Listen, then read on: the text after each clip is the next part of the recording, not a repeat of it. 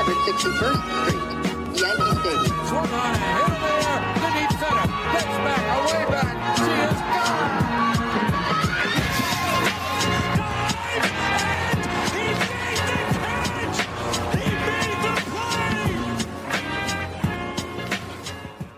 All right, welcome back to the Boys 161st Street, episode 143. Today is a nice loaded episode for you today. Got a little bit of a packed house today. It's not just only me and Chandler. Today you got me, Chandler, and Murphy is back from his hiatus. He also is back on that Beat the Boys Jeopardy show, which will be at the back end of this episode. If you didn't catch it live, we did basically just Jeopardy against Steve and G, the notorious voicemail callers. And yeah, it was a lot of fun. If you guys want to check it out, obviously stay around to the end. We're going to have a regular show for you with Rounding Third. We're going to buy or sell your takes, and then we're going to have some voicemails. Usually I would leave the voicemails for the Tuesday episode, but we had a couple of good ones that I wanted to play, so I thought they were relevant to today. So we're going to get into that. We're also going to do the Action Network Stat of the Week, because we are presented by Action Network. Download the app, follow our picks. He took a look into why Glaber has been sucking and if he's ever going to be back to 2019 Glaber. And I'm not too sure if that will happen, but we'll dive into the stats there. But before we get into all that, how are we doing, boys? I mean, aside from trying to pull off like a Jordan flu game here, I would like to say, speaking on the Action Network, the Greasy Parlay is 2 for its last 2, and the first leg of today's has hit. So I think that kind of makes up for this kind of cold I'm battling here. Just lining my pockets, even though I'm miserable. How are you, Murph? Glad to be back after a little hiatus there. Work doesn't exactly coincide with our schedule, so I'm glad. It's good to have you back, Murphy. It's good to have you back, Murphy. He's the brewmaster. He's repping the common roots. If you're around town, there's a population of like 50. But if you're one of those 50, then go check out Murph at Common Roots Brewery. He'll pour you a nice cold one. So, Yankees take 2 out of the 3 in Seattle. Start off with 2 hot games. Offense looks like it was back. I remember seeing a stat. I'll look it up right now. That we were, I think, like 4th in the league, was it? Since June 23rd in runs put up. It was since June 23rd, the Yankees are 4th in the league in runs scored. So, that begs the question. Obviously, today is it's bad for this question, but like, is the Yankees offense a little bit back? Because there's also the quote from Judge. I'm not sure if you guys saw it, but I'll read it out loud to you guys.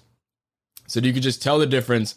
The flow of the game is different when we score first. He's talking about our pitchers are able to attack guys differently. If we get a lead, it just changes everything for us, which is pretty fucking obvious. Like that's the case with anything and anybody at any level. So, I mean, I agree with that, and I have noticed, they have been scoring early, and they have been, I was able to go to bed early a few of these nights, and,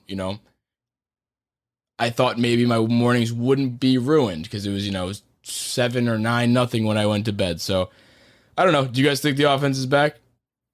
No. I did until about 3 o'clock this afternoon. Yeah, no. You just got one hit by. I think he was a rookie with like a 4 ERA coming into this. He was a rookie. No, I don't think the offense is back. I've said it time and time again that this offense isn't built to sustain hot streaks. Yeah, when everybody comes and they click at once, it's fucking awesome, and you put up the 12 or 13 run game. But no, I mean, I think I saw a stat today that was like in the last 16 innings of this series, the Yankees have scored 0 runs. Like, after they had their 3-run burst in the first yesterday, and then Judge hit the 2-run bomb in like the 5th, they didn't score another run the rest of the series. So, do with that what you may. It's just a microcosm. I know you like that word. It's my favorite word. I know of the whole words. You got a lot of favorite words. He's a wordsmith, man. I'm a little bit of a wordsmith. That's why you guys made me the host. That's another one. That's why I opened the show. Is wordsmith another one of my words that you think I love? Yeah. I do like that word. Once you find a word, you're good to use it 4 or 5 times more than normal for about a week. I like to flex on them. Remember when we taught him the word cuck? We were in Tampa. It was like First thing in the morning, 7 a.m., Urella's up, everybody else is still asleep. She's like, I can't find my cucking pancakes. We're like, all right, man, it's time to shut that down. Yeah, whatever, man. Is the offense back or not? Like, stop talking about me learning words. No, the offense is not back. You know what's funny? Before we talk about the offense a little bit, or we could just end the topic about the offense. I personally think it's not back, but it's definitely looking better. And you know what? People are making the argument that it's against the Mariners. The Mariners are currently above us in the wild card, so you can't really point the finger at that. So, I know the expectations for them was that they weren't going to be a good team, and they probably still aren't a great team. And we did face probably, if we didn't do that against Justice Sheffield, then we had to cancel the season right then and there. There is still hope. I still have hope that we make the playoffs. I think that's entirely possible. There's a lot of baseball left. And we saw after 2 games, we were within 3.5 of the wild card too. So a lot can change very fast. Kind of took the wind out of our sails after losing this game in the way they did. They get 1 hit by a rookie. So that sucks. But, I mean, like we've seen time and time again, this team is so streaky that they can just rattle off a few wins and then just rattle off a few losses. So, if they do that a little more consistently, I don't know if they can. And here's the thing. Usually around this time of year, we always talk about, there's replacements on the way. And this is like one of the years that there's barely any. Like Sevy is the only one, and Kluber may be back later, if at all. So Sevy threw today, actually. Britain too. But you know what I mean? Every year we have a borderline 4 or 5 stars that are coming back as replacements. So, we just have to get to that point, and we don't really have that. We are pretty healthy for the most part, and the problem is that everybody's healthy and they just can't fucking put it together. Or one person will lead the show, like we saw Luke Voigt absolutely tear the cover off the ball, and then in classic Yankee fashion, he gets hit in the wrist, and he's probably going to be out for the next 4 months. I know he stayed in the game, but, one could assume he's probably going to be out for a very, very long time, just based on recent history of our players. And that's a shitty injury. I know Rucco said that on the air when it happened. When you get hit in like the hand, we talked about this teaser during it was a question in the Beat the Boys trivia at the back end of this episode. That reminded me so much of that Judge against the Royals when he got hit in the fucking wrist and fractured his right wrist and was out for like 8 weeks in 2018. So 2 things. One, Ryan Rucco's the fucking man. I'm pretty sure that we're like 90 games above 500 when he announces. I don't think that's a real stat. And people got so mad at that when I said it on Twitter. I was like, dude, it's clearly a joke. Like, fucking relax. I know that doesn't affect the team. And second of all this kind of the small hope that we do make the playoffs and we are buyers at the deadline, which is a huge fucking F based on the schedule this month. Say we go get Starling Marte. Where do you guys hold on? Where do you guys slide him in the lineup to where we're actually utilizing him? I just want to hear from you. And if it is leadoff, what do you do with DJ? Murphy? You know what? I don't know, because I was originally going to say leadoff, but then what do you do with DJ is kind of a tougher ask, because if you slide him back, then you're kind of sliding everybody back. I could see him being, one of those 5-6 guys in there a little bit. Kind of fire up the back end. I don't know. I really don't know the answer to that. Starlin Marte is more of that prototypical, because when DJ came over and we slid him into the leadoff spot, he initially wasn't the leadoff, and we had to be like, yo, this guy gets a hit all the time. He may not have that much speed, but he could do it as leadoff because he just gets on base all the time. And to his credit, he has like a 23 game on base streak. I don't know if that was broken today. I think. Unless he walked. I think he extended it today. It was after stand. Okay, so 24 games around there. He's getting on base. So, he isn't the most prototypical leadoff hitter, if you want to call it that, but, he kind of is because he gets hits. But I think if you're thinking about the build of a leadoff hitter, I think Starlin Marte is more of that because he has speed and he hits for average and all that. So, I don't know. I think DJ's been in the leadoff spot for a long time. And I don't necessarily think they'd be quick to take him out of the leadoff spot for a guy they just signed, if they even get Starling Marte. This is a big if. We don't even think they're going to. I hope they do, because he's not even necessarily him, but we're looking for a speedy, like left-handed, or I know Starling Marte is not left-handed. I'm just saying we're looking for like a speedy outfielder kind of guy. Whoever we're going after, presumably, isn't going to be the big behemoth power hitter. We're looking at a leadoff type hitter. That's why. So plug in any name you want, whether it's Ketel Marte, who I think they said they're not trading, or Starling Marte, or whoever it may be. We're getting that top of the order bat. I'm just saying, where do you slide in a guy like that? That's the speedy contact guy. Just name a player X, whoever the fuck it is. If he's not, oh, go ahead, Murph. I was going to say it's tough because what we do is we put our power hitter and our best hitter theoretically in the 2 spot. So if we were doing, reverting back 10 years to how lineups were constructed, then we do Marte 1, DJ 2, Judge 3, Stanton 4, Voit 5, so on. But now when we slide Judge or Stanton into that 2 spot, that's when it gets harder to slip Starling Marte in there. Because then, you're not going to have him hit 3. You're not going to have him hit 4 probably, but that's when you start looking towards the back, the 5, the 6, or you put DJ out of the leadoff spot. So it's kind of tricky to slide a guy in there without completely revamping the lineup. I kind of like DJ in the 2 hole just for this reason specifically. Like, so say you have your leadoff guy, we'll just say Starling Marte just to keep it consistent.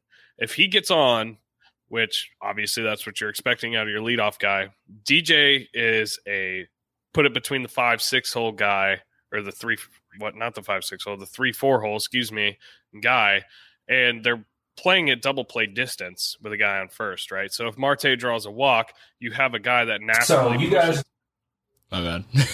No, it's okay. I wasn't talking. So you have a guy that naturally puts it that way. Why would you not want him there and kind of take away from the double play, which has been our biggest fucking weakness? There's a million weaknesses to point out, but that's just kind of my thought process. And then you go from there. If you get him on and then DJ slaps it through that hole, Marte's on third, and then you have Judge up, who fly ball scores, double play scores, anything scores.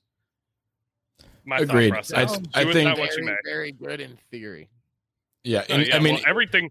The 2021 Yankees sound good in theory. Yeah, and now here we fucking are. So absolutely. And also in theory, we have another guy in the lineup that would be eating up a middle of the order spot, who has been borderline the worst on the team of the starters or of the stars. That's Gleyber Torres. So he would be maybe solving a lot of that issue. He could have been a 5 hitter. He could have been that guy. So I don't know. We wanted to know a little bit about why Gleyber was struggling so much.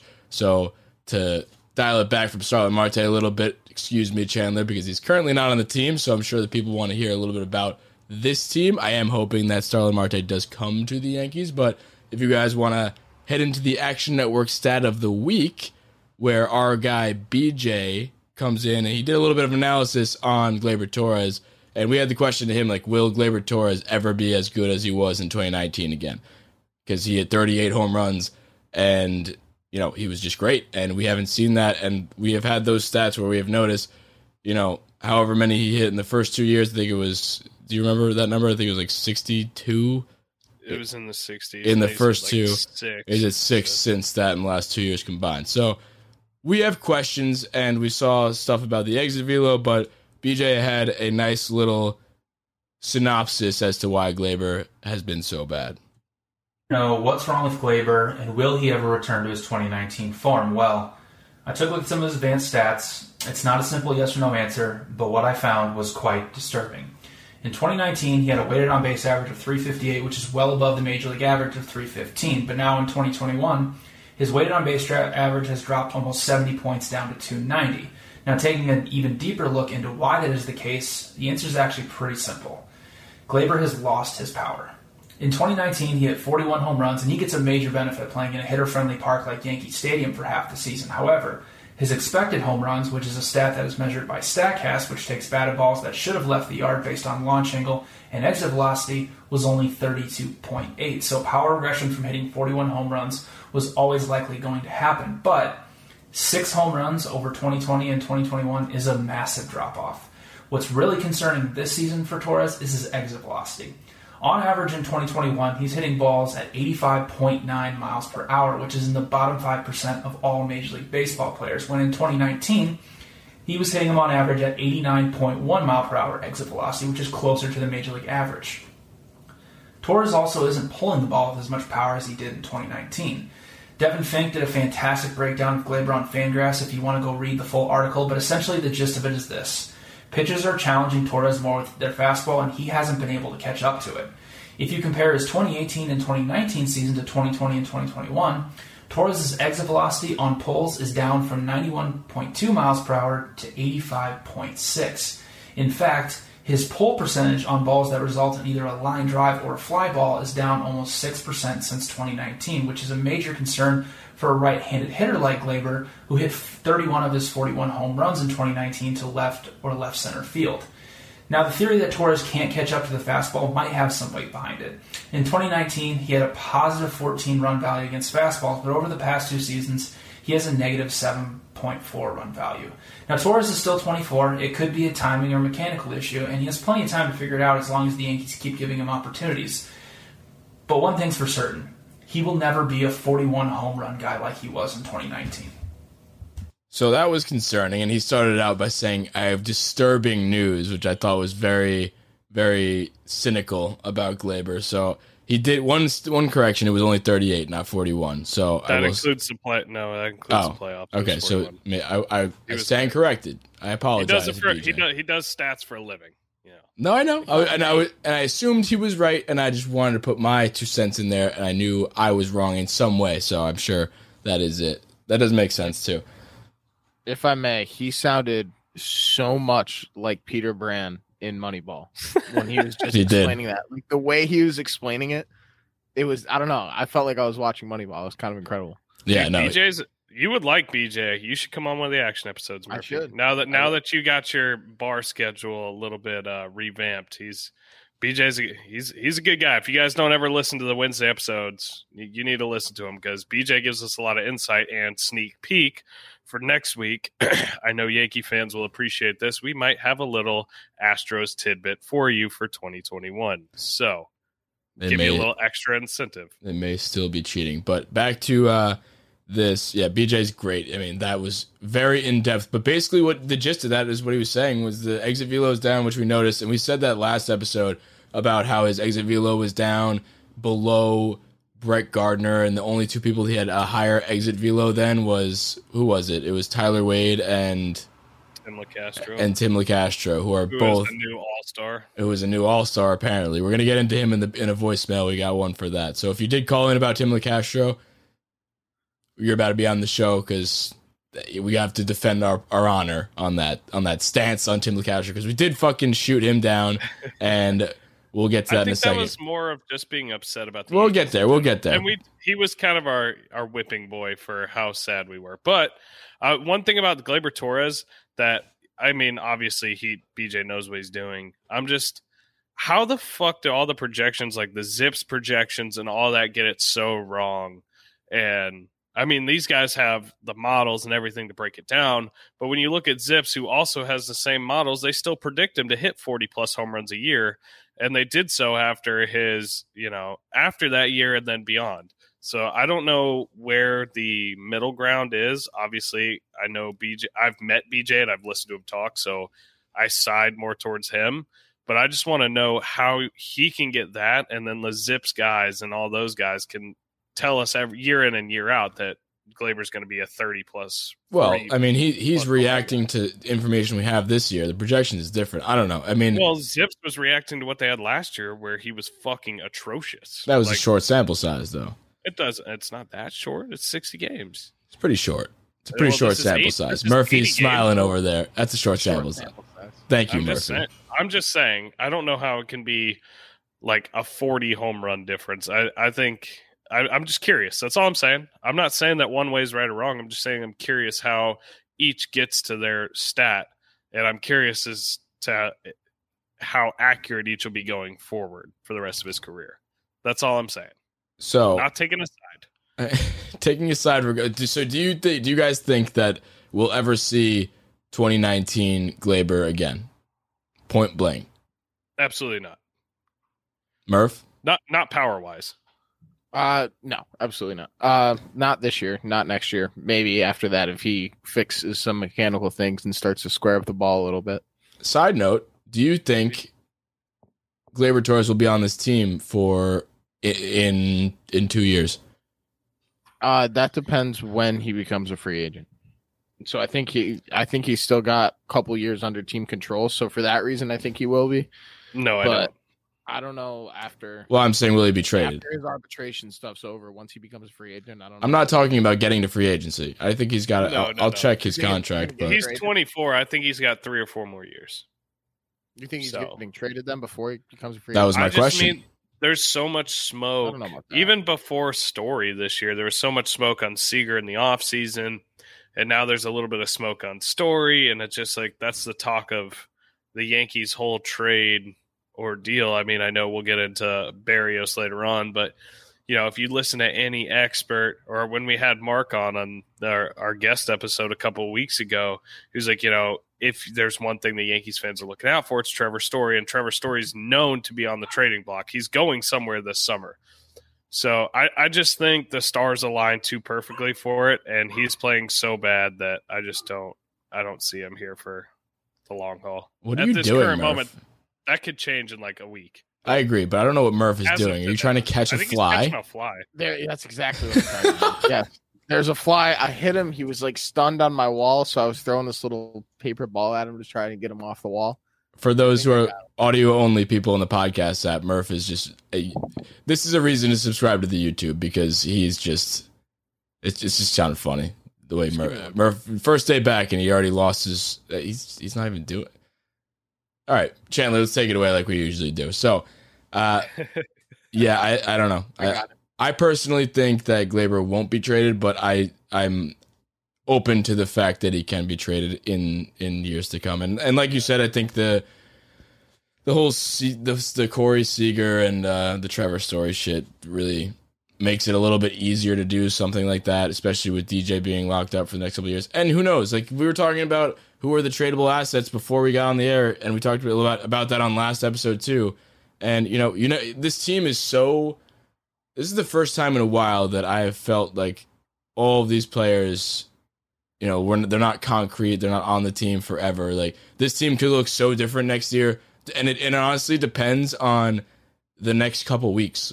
Like the next couple weeks, a little bit shortly after the All-Star break, if this team starts to, that's what it is. It's the next month or so. If we sit here in August and we sit down on this podcast, we're probably either going to be talking about buying or selling, obviously, and if they continue to play this bad in this tough stretch of games, the games upcoming is Houston, Boston, Philly, Boston, Tampa Bay, Miami. If we play bad for those games, we're very much sellers. And like I said, of the people on this team, there are a bunch that could be sold. There are a bunch that shouldn't be sold and don't have value in a trade. But I don't know. This is the weirdest time I've ever been a Yankee fan because I've never we felt this before, but not with such lofty expectations to the point where the players that were the cornerstone players are now potentially not even going to be on the team next year. Like that's crazy to me, especially with this team. Like it's happened before with the Yankees when we retooled in 2016 and all that stuff, but there wasn't as much of expectations as there was this year. So this is just wild. Me and Chandler have talked about that before, about it being like the 2011 Eagles and the FSU team. It's just insane, and I'm sad. The one thing that kind of sticks out in my brain, and it's something that I've thought about since, I don't know, May or early June. I read an article about the 2003 or 4 Red Sox that traded away Garcia Parra, and that was one of their household names that was just to give a major shockwave through it. Like it wasn't necessarily a rebuild, it was just to spark something. Because trading for no offense to Tim LeCastro, he has been awesome since he's been here. But trading for the Tim LeCastros of the world isn't what's going to change this team. That's kind of what the article was talking about. It's like, yeah, the Red Sox were good, but they could never get over the hump. That's kind of the Yankees. We've been good for a while. Like we've made the ALDS, ALCS, and I think they've kind of alternated years since 2017. But we can't get over the hump. And maybe it is a household name that needs to go just to send a shockwave like, oh, fuck. And then this is a new team. I mean, even CC Sabathia, I talked about it last week. CC Sabathia on his podcast said that as a player, he would never admit it, but every year, everybody's sitting around at the deadline like, oh, shit, are we going to get a guy that mixes everything up for us? And whenever they didn't trade for anybody, he was disappointed. So I think everything kind of lines up perfectly in a year like this where a household name could be traded. I don't know if Cashman has the balls to do it. I think he's a little gun shy after the Sonny Gray trade. I haven't really seen anything of merit since then when he traded Mateo and Caprillion and all them. But, I mean, if there's ever a time for him to come out and do it, I think it's right now. So who's like the household name? That Glaber. I mean, we're talking about Glaber right now. So, I mean, that would be one of the household names. A Glaber, It's tricky. I mean, a Judge. I don't think that's going to happen, but I'm just saying these are kind of your household names. The Glaber, the Judge, the... Shit, I don't even know who has value the people anymore. that get traded at the deadline generally, at least from one side, are people who have expiring contracts on seller teams.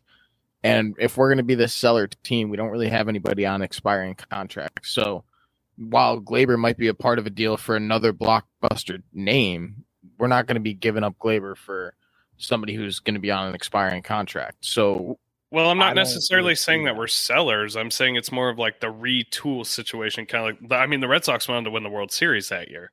It's not selling in the sense like I'll just use the Cubs last offseason. We're not getting rid of Yu Darvish and all these guys, and where Kyle Hendricks' name is floating and Chris Bryant's name is floating. It's not selling as in we're trading off everybody. It's just a retool. It's something to shake up the clubhouse enough to where, like, a seismic shakeup. You know what's funny is that you mentioned the Cubs with the Yu Darvish thing, and then you mentioned the Red Sox with Nomar, and they both had the same GM at the same time. Like, that was both Theo Epstein. Yeah, that Theo was Epstein Theo. came in and did that with Garcia Parra, and then I believe one of his last things when he was the manager of the Cubs was to not re-sign Yu Darvish. So that's kind of funny. But either way, I see where you're going with it. I just don't know if like that's Cashman's like MO where he's going to actually go and do that.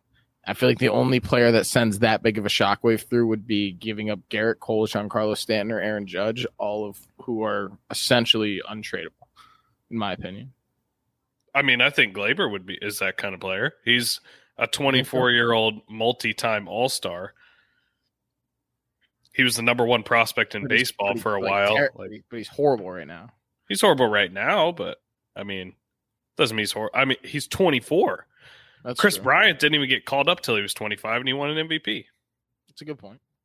I'm just saying. I think if there was somebody on the Yankees that fit that bill of the household name that could be traded that isn't a total sell, Gleyber Torres fits that almost to a T. That's all I'm saying. I'm not saying it's going to happen. I'm not saying it's not going to happen.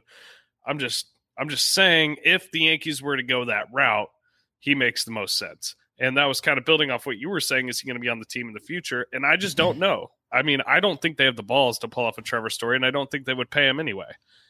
Just based off of, if you can't sign Michael Brantley, you sure as fuck can't sign Trevor Story.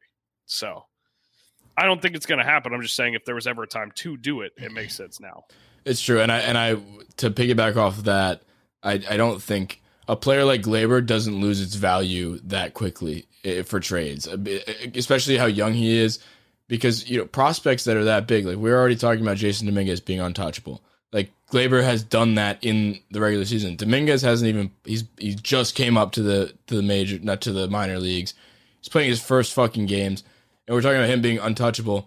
Gleyber Torres has proven that he can do it at the major league level at a very high rate at a very young age. So I don't think that he's lost any value, or not any value. He definitely lost some value, but he didn't tank like a guy like Clint Frazier did in terms of a trade value. I think he very much still has a lot of value, and he very much still could be, in the eyes of the Yankees, untradeable also. But I think him playing this bad and the looming free agencies of Story and Seager just being out there has, for me, cracked the shield of like the possibility that Glaber could be actually traded. Before this season, don't even entertain that to me. But I mean, now there's a sliver of possibility that he could be traded, and that's kind of all you need right now. And that could snowball and turn into a big thing, especially in a big market like the Yankees. Speaking of trading and all that stuff, Berrios has been rumored to be apparently the Yankees are high bidders on him. How do we feel Before about we move that? on, can I ask a question real quick while we're on the shortstop conversation? Just a quick one, quick answer. That was a from both really of you. good transition, though.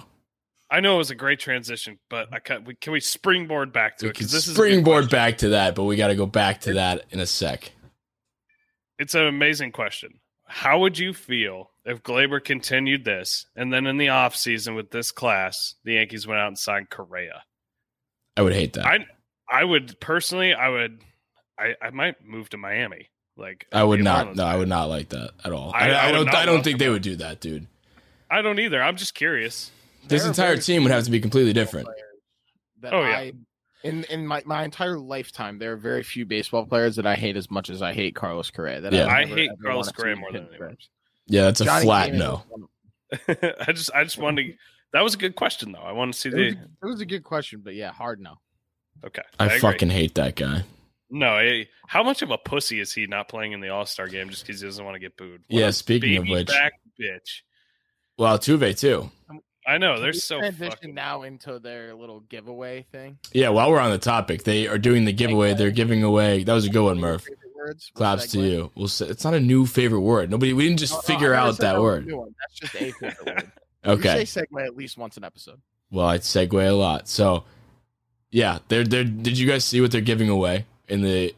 Do you think that's a stain at us? By the way, I thought Oh, it was fake. I'm going to be 100%. completely honest with you. I thought it was fake. I thought it was No, it's fake too. 100%. They did it 100% to like as a fu to the Yankees, but who fucking cares? Like, congrats on second place, I guess. Like, big fucking whoop! You made it to the World Series by cheating and lost. Woo! Yeah, it's Congrats. one thing if they won the World Series. They're giving away pennant trophies. They're giving away fake replica rings as an ALCS ring, not even Yeah, a World Series ALCS. ring. Wait, it was an ALCS ring? Oh, because it was Yeah, 2019. Yeah. It's like when a college football team, like when fucking, oh god, it was like No, it's the Colts. it was either, dude, no, it was like Florida or Miami. I think it was Florida made state of Florida rings because they beat Florida State and Miami when they were both fucking like. I thought you meant it was like I'm pretty congrats sure, on like, the winning Colts 2 put up games regular against. season champs banners or something. I Oh thought my that's what you meant. god. I didn't Oh, even yeah. realize that. Now that's even worse. I was just Yeah, saying, That's why I like, thought it was a joke. I thought it was Yeah, it's like a completely fake. consolation prize, and they think they're pulling off this master plan, and it's like, what the fuck you guys I thought it doing? was some guy on Astros Twitter who was like just making a joke and like sending a meme around. Like I didn't realize that that was a real, actual thing that they're doing. I know, and then you And I get the still am dumbass not like, entirely convinced that it's a real thing.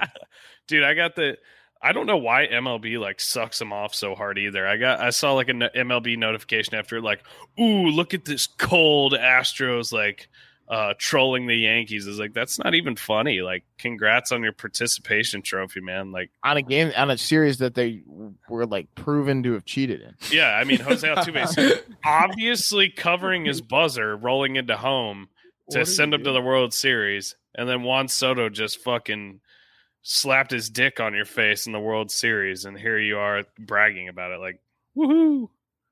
Good job. Weren't they a wild card team too? National. yeah, that was a Yeah, trivia that was question. one of They the got one of the slapped 7. around by a wild card team in the World Series after Yeah. cheating. That was when Justin Multiple. Verlander got super butthurt at Jose Altuve grabbing his like crotch at him, and then he hit a fucking nuke. At to Juan take the Soto, lead. you mean? Who did I say? You said Altuve.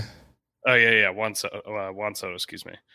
But yeah, either way, it's fucking stupid. And I think no, they're doing 3 giveaways. They're doing a replica World Series trophy, a replica ALCS ring, and then No, like it's a replica pennant trophy, I think. Yeah, it's a pennant trophy, the pennant ring, and then it's a Altuve jersey. sick. I thought it was a bobblehead. No, No, it's a jersey. It's probably a buzzer included in that. But back to the topic that I was talking about. Actually, while we're still on the Astros, I did want to talk about the Astros anyway.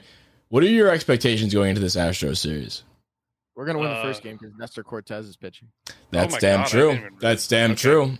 So 1 and 2. Yeah, I mean, Yeah, maybe 1 and 2. how bad is it going to look if Cole gets shelled again in Houston?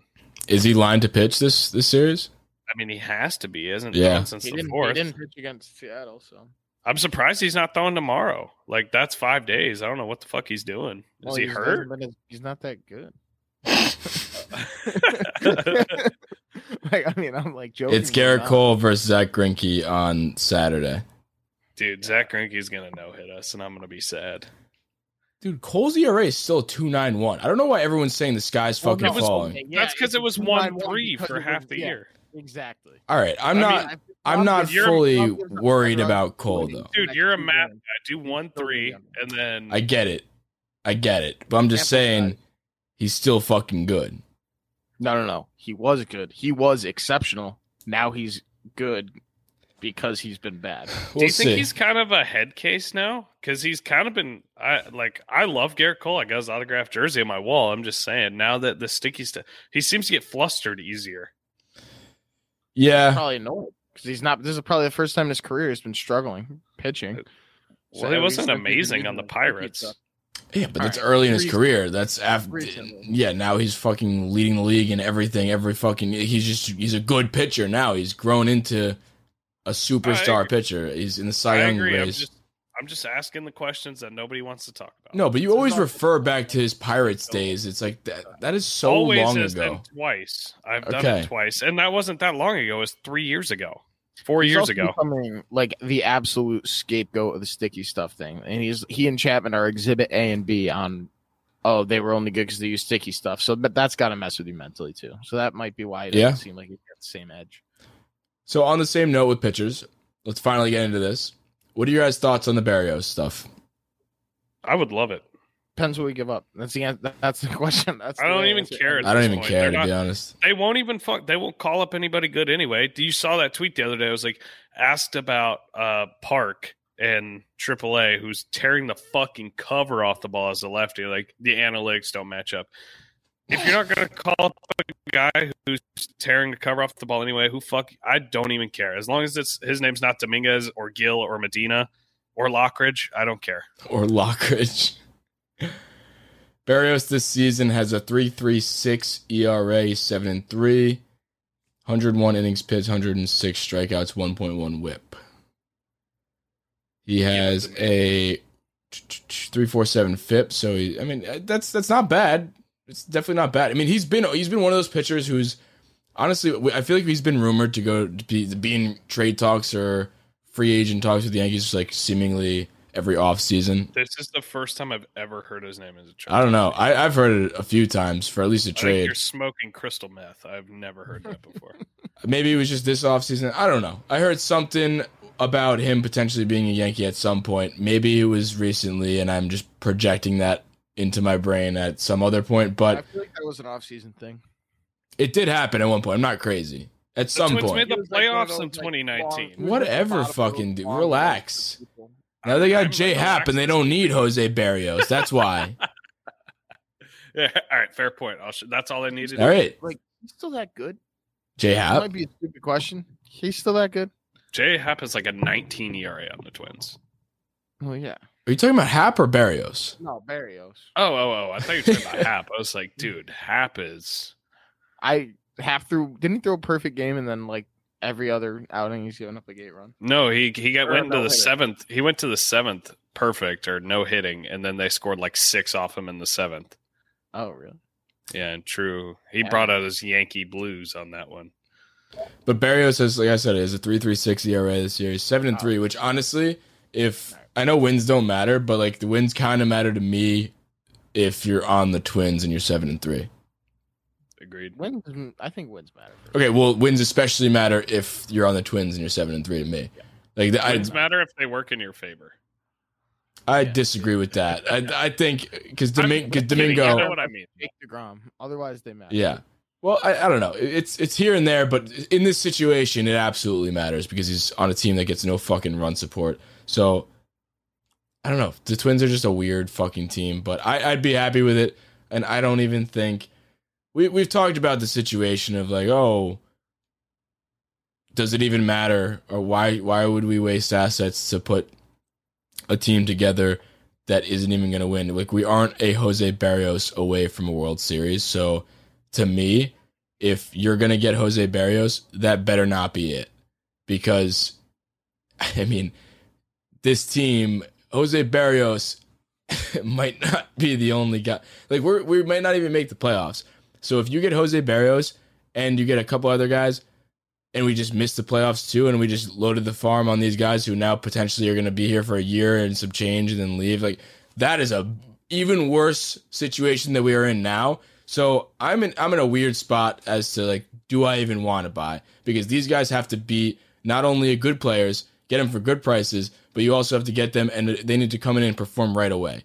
Like, you could get a guy like Story who comes in the first half of this year. He didn't really have that great of a first half. So, you know, you not only have to get the household name for a good price, but he's got to come in and do it right away. So, I don't know. I'm very torn about this whole thing because we could be in a fucked situation if we get Berrios and a few other guys and still miss the playoffs. And then we're just sitting in October with our thumbs up our ass, just like, okay, now we're fucked for years. Like, now what? Yeah, now we could be sitting in a spot where we have no prospects and we don't. I don't know what happened to us in, like, the beginning of this, you know, after 2009. Granted, we won in 2009, but we put all our marbles in that basket, and we weren't very good again for a long time because we had a lot of older guys and not a lot of younger prospects to move it around. Yeah, do you want to do that again? And here's the thing too. Without winning, How fucked And I'm are we sure- really, though? We only have one free agent coming up, and that's Kluber. So it's not like we have a bunch of expiring contracts.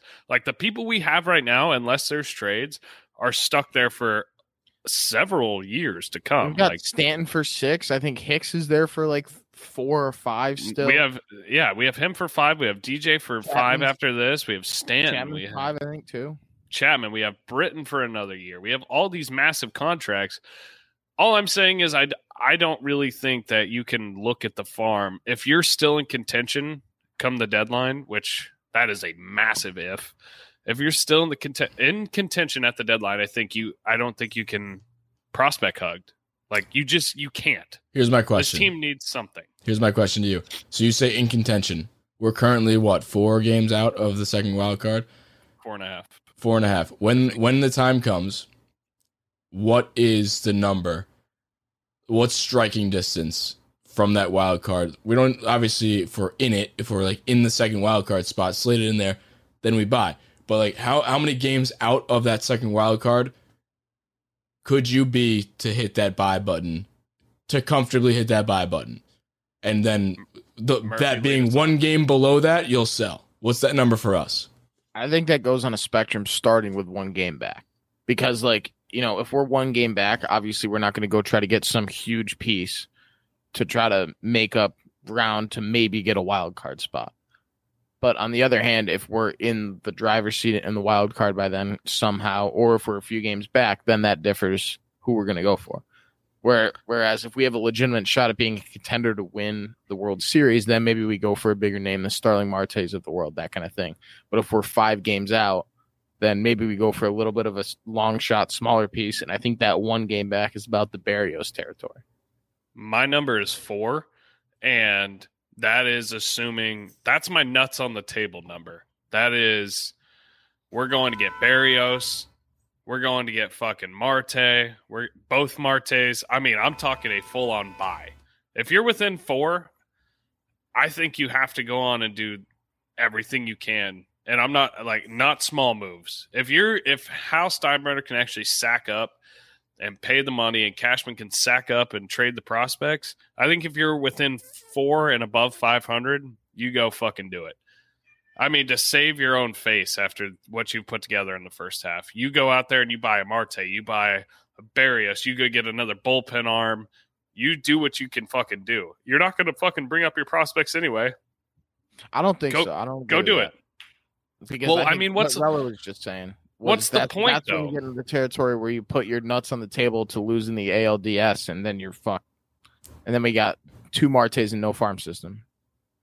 I mean, nobody on the farm system's coming up anyway. Between the contracts and the fact that they won't bring them up. Like, if you can't bring up Park right now and you can have Tyler Wade up, like, that just shows me that they're not going to do it. We're not talking about this year, though. We're talking about for the next couple years. If we make all these moves right now and get rid of these guys, like, we have to use these guys to get pieces. You realize that. So if we do that, Well, yeah, then the but next couple years, we are actually fucked. And I'm not saying they're not going to bring these guys up this year. That's obvious. But then we have no prospects and aging starters that are all probably going to be on short-term deals with us. And then what? And then we have nowhere to build a team around, and we have a fucked team that's loaded with Stanton's contract, Cole's contract, and a few other guys who are just going to keep getting older and keep getting more hurt, Judge included, whatever the fuck happens with him. And it's not it. DJ's not going to get any better as years go on too. Like, he's an older player. I love DJ, but that's another thing I'm looking at for the next couple of years.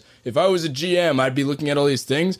And I do think this situation we have right in front of us, that I asked that question, whether to buy or sell here, can have such big ripple effects for the next fucking couple of years. And it's actually a very vital part of this organization. And here's the thing too, it's very vital for certain people's jobs. So that's why I'm more worried about this, is because as much as Hal says Cashman's job and Boone's job isn't on the line, we know it's very much on the hot seat at the end of this year. If we miss the playoffs, anything's fair game in terms of who's getting fired.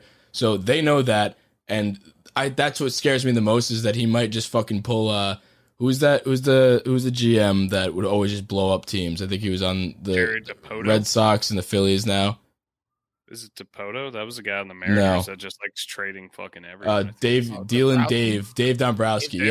So Dave Dombrowski, on his way out, just blew up a team and left the fucking remains for somebody else to just hop in there. I worry that Cashman's just going to make a one final hoorah and go after it. We miss the playoffs, or even if we make the playoffs, then we don't win the World Series, and then we're sitting here with a fucking wasteland of a team with bad contracts all around. That's what I worry about. I guess my bottom line is, don't do the middle ground that you've been doing. If you're going to buy seriously. If you're going to buy, fucking buy. You go out and get the pieces you think will win you a World Series. If you're going to sell, sell. That's all I'm saying. If we're in a spot to where we're going to buy, don't half-ass it and go get 3 more Tim LeCastros and Justin Wilsons. And I know Tim LeCastro's been fine, but you know what I mean. I get it. Don't just do it to please the fans. Get a piece if you think it's going to actually mean something. If you're going to buy, fucking do it. If you're not going to buy and actually go out there and try and win a World Series, then fucking trade who you can and let's gear up for the future. Because as the team sits right now, we're not winning dick. That's all I'm saying. Yeah, we're upset. We're upset right now. Imagine how upset. This is what I'm just trying to help out future us. If we're this upset right now, imagine we have a wasteland of a farm and just fucking shitty contracts up and down the entire lineup. For the future of this podcast, we're going to have some sad episodes for years to come if that's the case. I'm thinking about future Luke, Chandler, and Murph out there. Just what are we going to talk about? What are things we could get excited about going forward? And those are all the prospects and stuff like that. So there's some real weight to this decision as whether to buy or sell right now. And I think it's pretty fucking important. Part of my thinking on the buying, though, real quick, and I'll pass it over to Murphy. Just quick little tidbit. I don't think we're losing, even if we were to buy extensively. I don't think we're losing the core. We have so many big contracts and so many lengthy contracts that the core of this team's not going anywhere. If you were to sell prospects, you're selling maybe one or two guys that may make it up there. Yeah, it sucks, and yeah, they might be superstars. You might have the Caprillions of the world or whatever who come out and just fucking shove it, but they're not going to make this team. One of them may make it to the Yankees based on how the roster's constructed. That's why I'm saying if you're going to buy, you risk it all. And that's what you even backed me up on the offseason. You were saying, you know what? I want to see them sell the farm. It's not my fucking money. It's not my prospects. Go do it and win the fucking World Series. That's what I'm saying. Based on the situation the team has put itself in already, I don't think that trading prospects is going to make that big of a difference long term, because I don't think they're going to get the opportunity anyway. I just think that also, given how this year's going, it's not like the roster's bad. There are worse teams that are playing better, and then there are better teams there aren't really better teams that are playing worse. So I don't think this is a 1 or 2 deadline move is going to save anything this year. And it might even be a detriment next year if we're giving up prospects. So that's where, I'm a little hesitant to be like, oh, yeah, sell the farm on a year where we're maybe going to make the wild card. And I also, on the flip side of that, don't think we should dump and sell everything either. I think we kind of sit and deal with the cards that we've been dealt at this point in the season and maybe we go on a tear, maybe we don't, but then we figure this out at the end of the season. So you're fine with just sitting there and running it back again? For the deadline, yeah. Offseason is a different story. No. But for the deadline, I don't think one or two people are going to change up this lineup too much. And the people that might are probably going to cost a little bit too much, or we're not going to be able to come to a common ground because we got a lot of bad contracts. I don't know. You guys want to get into rounding third? Let's do it. Sure. All right, so the first rounding third segment, we have just recently changed it, obviously, to taking your takes. It originally was just us coming with some bold takes, and then we try to get each other to buy or sell that, call or safe or out. But it was kind of tough to think of just bold takes all the time, every single week. So we turned it to you, the listeners, and you guys send us your hot takes. We usually post them on the story or on Twitter, and you can reply to it to send in your hot takes, and we're just going to buy or sell those. Call you, in our words, calling you safe or out for the rounding third purposes of the segment. So the first question comes to us from Jeffrey Alias 7, and call me an asshole if I DM us, and I'm an asshole if I say your name incorrectly. But he says Clint Frazier will be an all-star next year. Now I'm gonna just take the reins on this one and sell. Whoa. This We faster. had an order. All right, go ahead. But No. You fucking went away from the order on number one. all right, go ahead. Just like on Jeopardy, too. No, I think for sure out. Like, thrown out at home by, 95 feet. And yes, Yeah. I know base paths are 90 feet.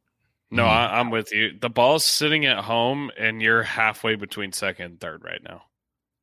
Yeah, I don't even think he'll be playing baseball next year. He is. I mean, he's got what is it, vertigo right now? He'll probably run into another wall or something. I don't know. I'm so done with Clint Frazier. I don't. Vertigo is just such a. I don't even know. I'm not even trying to downplay it. It's just that is just the perfect cherry on top of everything that's happened to Clint Frazier. It's oh yeah, I have vertigo. Sorry, I'm done.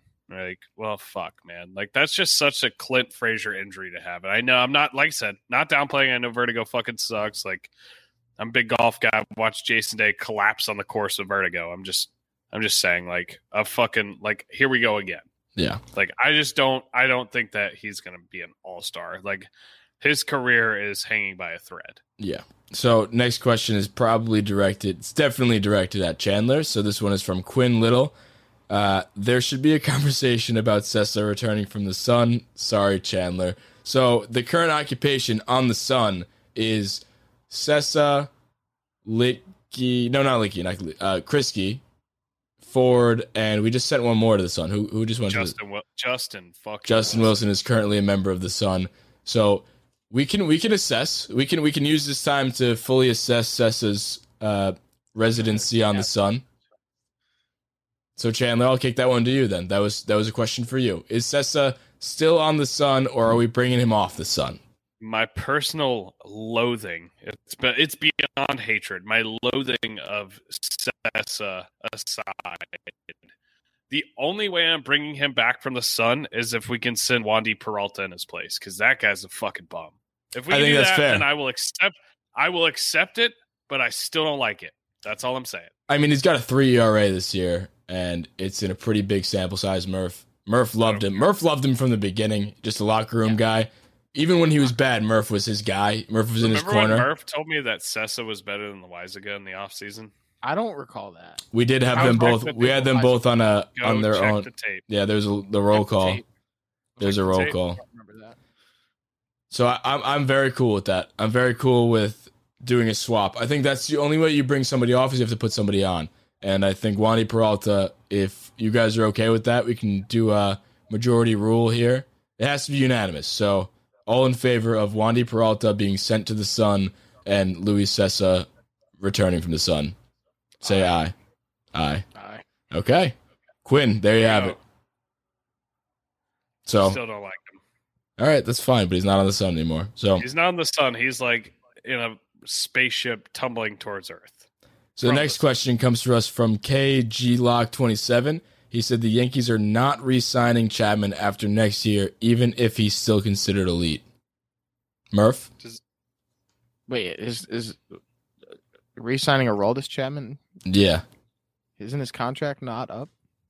After next year, I haven't looked into that, but I thought we had him for like a lot of Didn't years. we just re-sign him in the Yeah, I thought we offseason? just Did we re-signed him. pick up like 3 more years? I'm looking it up right now. I am too. I mean, if he's a free agent at the end of next year, which I'm pretty sure he's not, then yeah, I guess we wouldn't. We just re-sign signed him for a 3-year. Okay, he has 1 more year left. Yeah. So at 2022 is his absolutely. last year. So after the 20, he's saying after the 2022 season, he's making 18 million there. He's saying that we don't pick him up. No, we have. No, we got Loizaga. That's what they're grooming him for. I've been saying it since the offseason, and you guys shit on me for it. That we're grooming Loizaga to be the next closer. If he keeps this pace, like, sorry, Chapman, you had a great career, but bye-bye. Loizaga's our he'll new go guy. pitch somewhere else for 2 years, be mediocre, and then he'll be done. He's going to go pitch for somebody like the fucking, like the Giants. Somebody just random that's sometimes good. He's also going to be 35 that year too, so I'm fully on board with not bringing him back that year. Not bringing him back. No way. Can we take a second real quick to talk about how much you guys shit on me for saying Loizaga is being groomed to be the next closer? Like, it's still not set in stone. I don't think it's not set in stone, but like all signs point to it. And when I said it, I thought you guys were going to like block my phone number. Okay, but we've seen, yeah, it was close, but we've seen people look fucking absolutely dominant. Chapman, right, this fucking very year. He was very dominant, and then he can flip the script to be very bad. And we've seen Loizaga struggle himself. So right now, you don't look like an idiot, but in a month, you very well could. So that's where I sit with that. I think I said no to that because I thought if he did pitch well, he would wind up back in the starting rotation before he wound up in the closing role. But now, obviously, you're looking pretty right. I'm just saying you guys are pretty unnecessarily mean about it. Well, I apologize for being mean. Sorry, we hurt your feelings. Yeah. My feelings are great. I'm in high spirits. I'm just saying. Even my dog's pissed off. That's why he's barking in the background. Sure. So next question comes to us from Edison Vicari. Jameson Taillon becomes our best pitcher in the second half. Chandler, what do you think? Gigantic sell, but I love the name. It sounds like a great classical musician. Who, Edison Vicari? Yeah, doesn't that sound like a world-class violinist? Yeah, it does. He does. Edison, if you are a big violinist, we'd love to hear a little bit of a piece if you could send it in to us. So please do. I'm selling that too. I think he had a good last start, but that is not enough for me. What was his line in his last start? 7 innings pitched, 9 Ks, and a couple hits and a run. That's great, but look, I'm not. That's not going to move the needle for me at all. I'm not denying he can be a dominant starter. I think I am. I think down the road, he's missed 2 years. I think he could be a good rotation piece for us eventually, but I don't think any sort of consistency. I don't think you can expect any sort of consistency and depth in his starts right now. And hey, guess what? We still have a guy named Garrett Cole on our rotation. If there's one person I'm betting on to figure it out in the second half, it's probably the guy that's making $324 million. And has done it and almost won a Cy Young. That being said, for the entire second half, we very much could have another pitcher, another 2 pitchers on this rotation too. So I wouldn't take Taillon in that fight. Even if Berrios is that guy who comes in, I would take Berrios to be the better pitcher than Taillon in the second half. I would take Sevy over it too if he were to come back. Depending on the workload, but yeah, I would take Sevy also.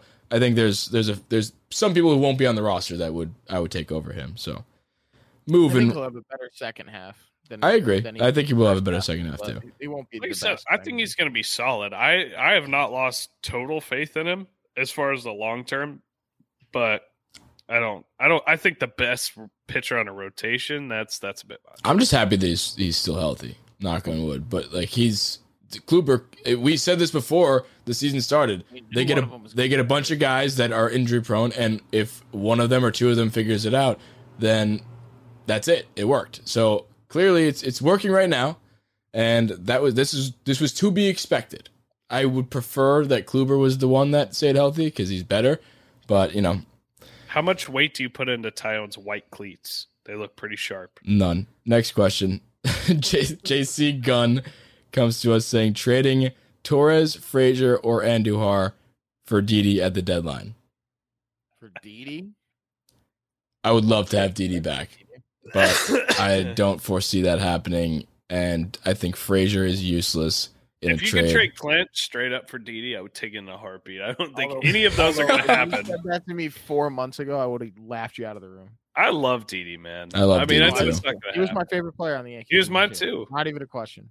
Dude, this is my Damon's biggest too. birthday present I ever bought to myself was a signed Didi jersey, sitting right above my desk at all times. I don't think Didi will ever be on the Yankees again, but I do wish he would be because I miss him. Next question comes to us from Matt Villa or Villa, if you want to, however you want to pronounce that. But Matt says the Yankees will have the best record in the AL in the second half of the season.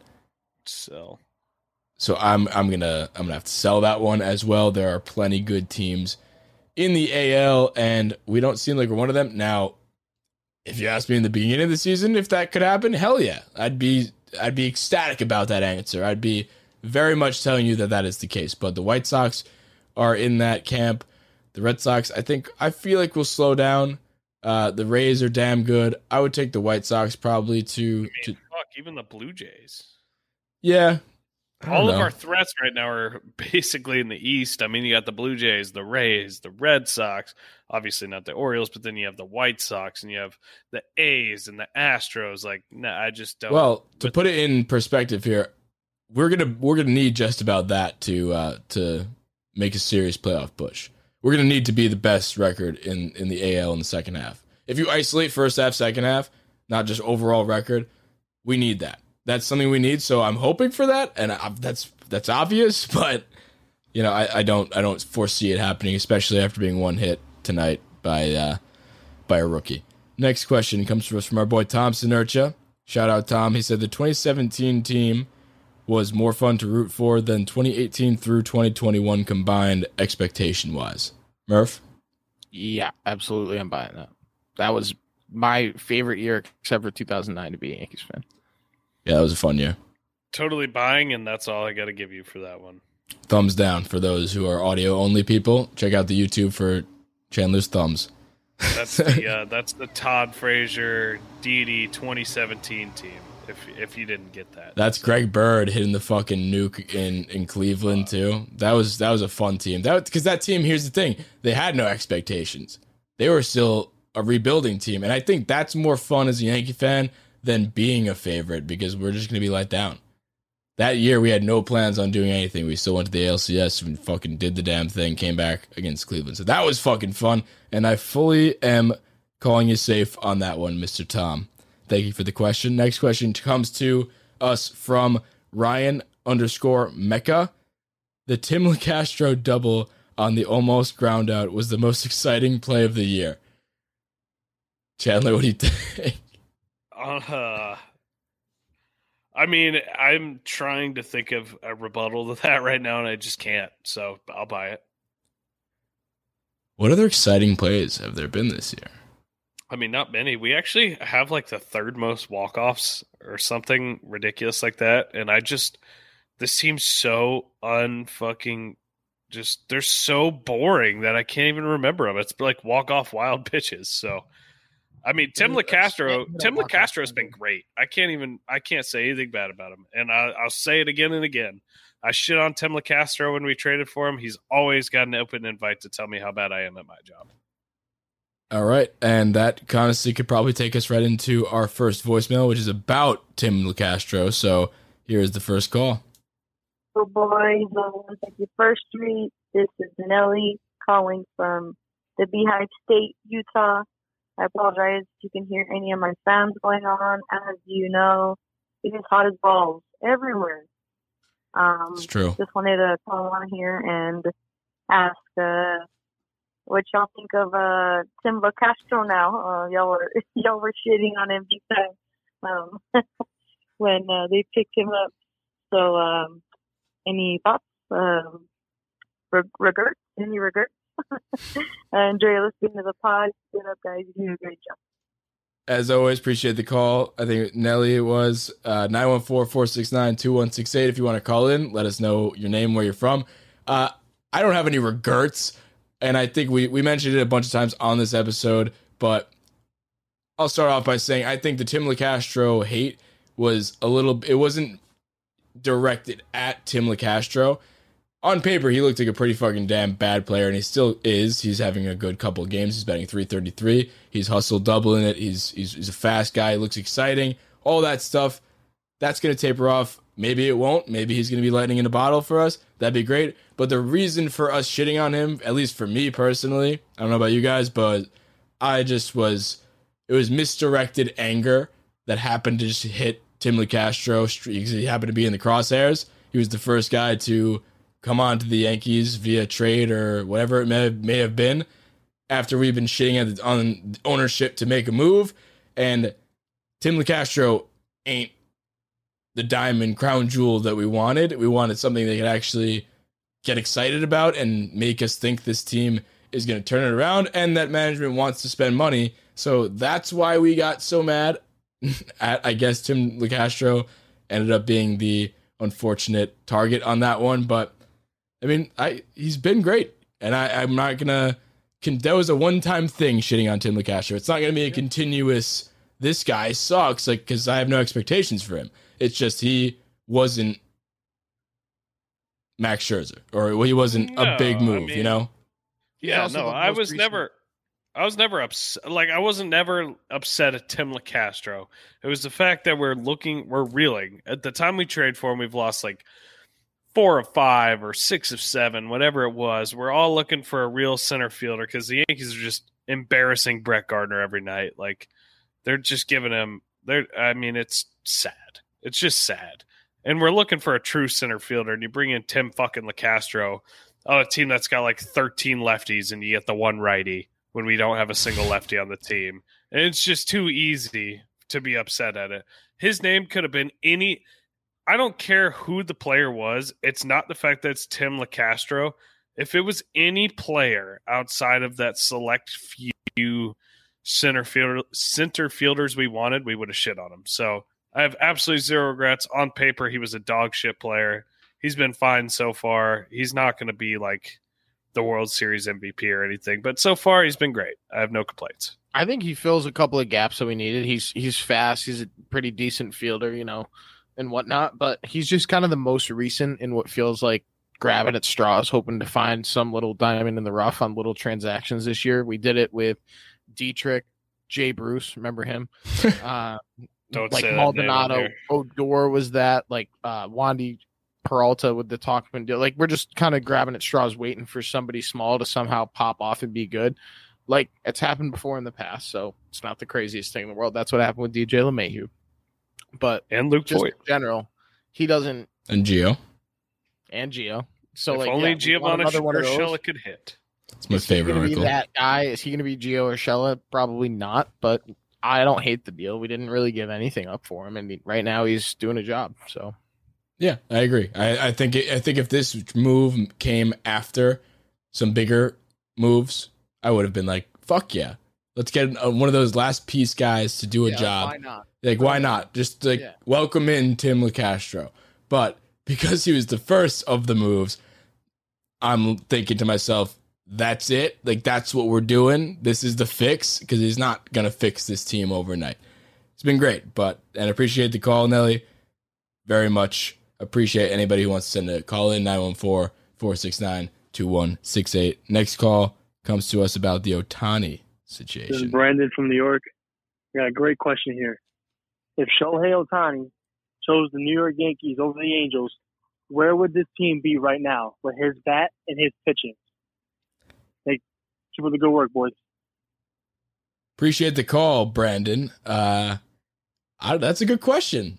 So Ohtani was obviously thinking about coming to New York, but apparently he was scared off and he didn't want to do the big media thing, which he's in Los Angeles. I don't really get that at all, but I guess it's not the Dodgers, so whatever. They're fucking close. Who cares? But what do you guys think? We would have won. How many years has he been around? 3? We would have won 4 World Series in that time. No, seriously, that's the kind of player that completely changes the direction of your franchise. So Miguel Andujar still would have won the Rookie of the Year, but other than that, we would have had all 3. All 3 Rookie of the Year. I really and truly, though, if he came here, I don't know. I mean, how can you just can't predict that. It's a whole different market. You have Sonny Gray, who's a fucking animal in Oakland. He's not Sonny Gray.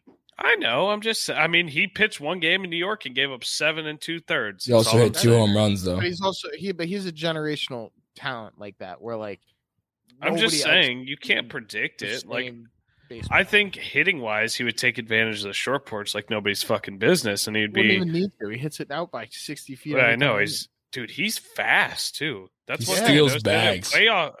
Way off topic, but he's fucking quick. That's that dude completely on topic. Well, I mean, no, not as far as what. I mean, we're asking like home runs and ERA and shit like that, but he's fast as fuck. Well, that's something the boys need. He's got 12 stolen bases a year. He has a 5.6 WAR. He has 12. What do the Yankees have total? Like 18 stolen bases, and Ohtani has 12. I can look that up right now. Keep talking though. I'll look it up. I swear it's 18. Mike Talkman has half our stolen bases still, and he hasn't been on the team. Yeah, he's on the fucking Giants, and Mike Talkman was hitting like 130. So do with that what you may.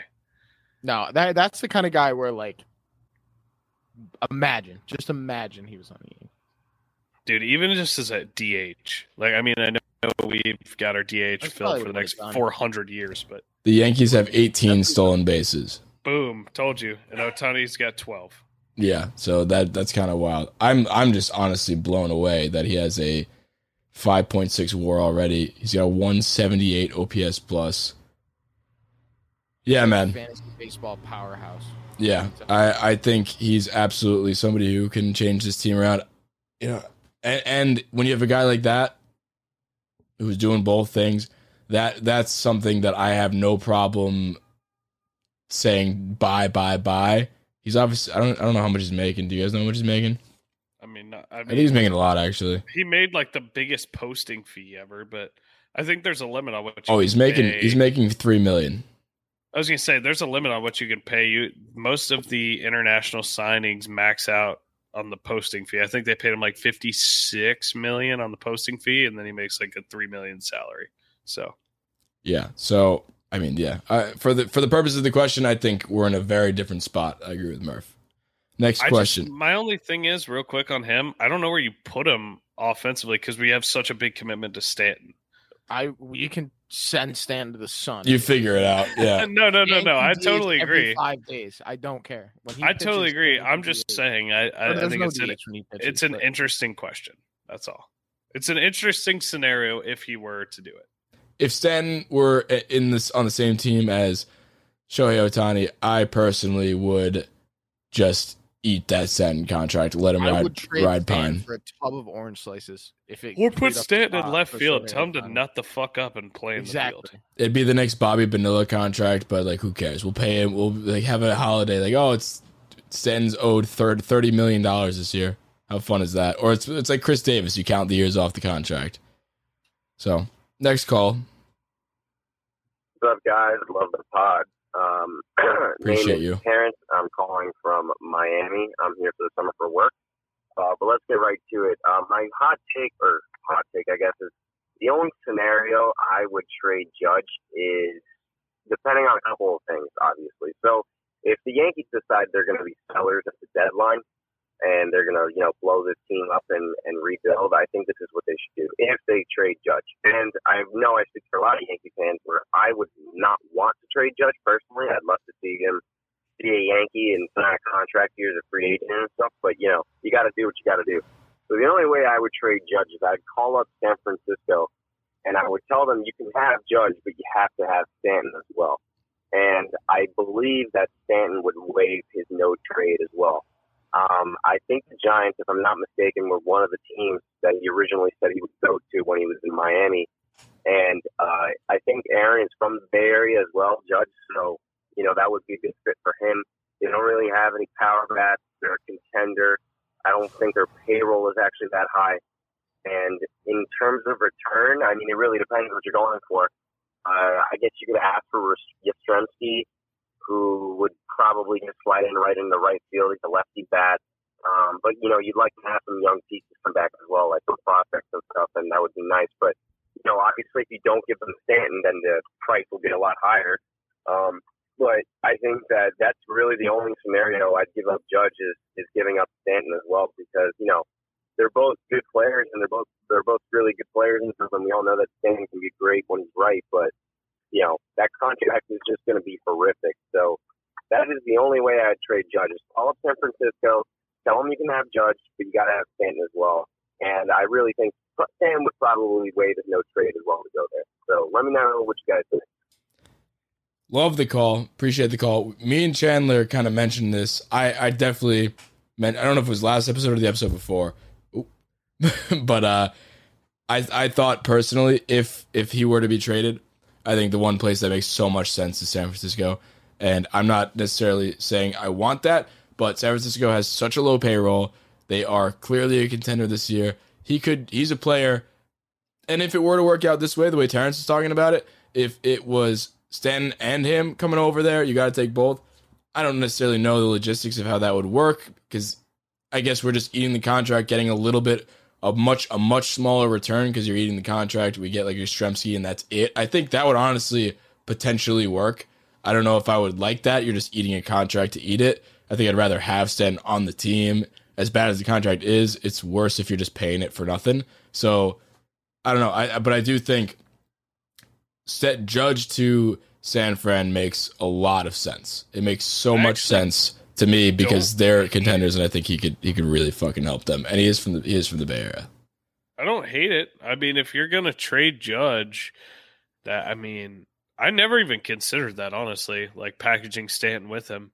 I don't know where he fits in San Francisco because he's a perennial DH. If they go to the Stanton DH, yeah, that's all he can do. If they get the DH in the National League, then yeah, I mean it makes sense. And I don't know, I kind of like it. If you're gonna do it that way. And Yastrzemski would be a big piece. And I know you're saying if you're just eating the contract just to eat it, but think of how much that frees having a DH spot. Like, I thought you were saying money wise. Yeah, it doesn't free anything. Eating the contract just to eat it is not a good thing. Like we keep talking about how bad this contract is.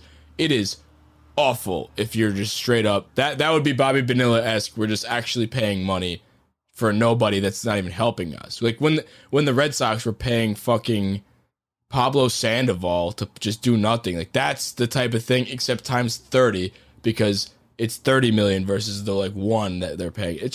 It's bad, but we have to keep him on the team. If he is sent out there, I'm saying it frees up like lineup options. If that's what's weighing you down and you think that's what can make, I don't think that's what makes the difference. It's not the one hitter. We have a lot of problems top to bottom, but if that's a step you want to make and you're going to trade Judge, that does, I guess, give you flexibility in the DH role. So there's a positive side of that. I don't know if you want to be, there's a positive to trading Judge, who is supposed to be your franchise cornerstone and the icon of New York. But one more thing before Murph, you go. I would just say the one thing about the contract too that I think Terrence was trying to get at is that if you're packaging Stanton on there, like if you were to trade Judge straight up, I think you get a good haul for sure because it's Judge.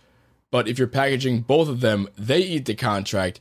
Then you're getting a very small return, but you're getting a contract off the books. So, like I was saying about eating the contract just to eat it, that wouldn't happen in that sense. Now you brought up a good point though, Chandler, with the not being a DH. I think that automatically nullifies the Stanton thing. But I would entertain the Judge to the San Fran thing. Murph, what do you got? So they were talking about it. I think it was on the Michael K show today. I definitely had heard the Judge and Stanton to San Francisco. Michael K wasn't on today. He's on vacation. But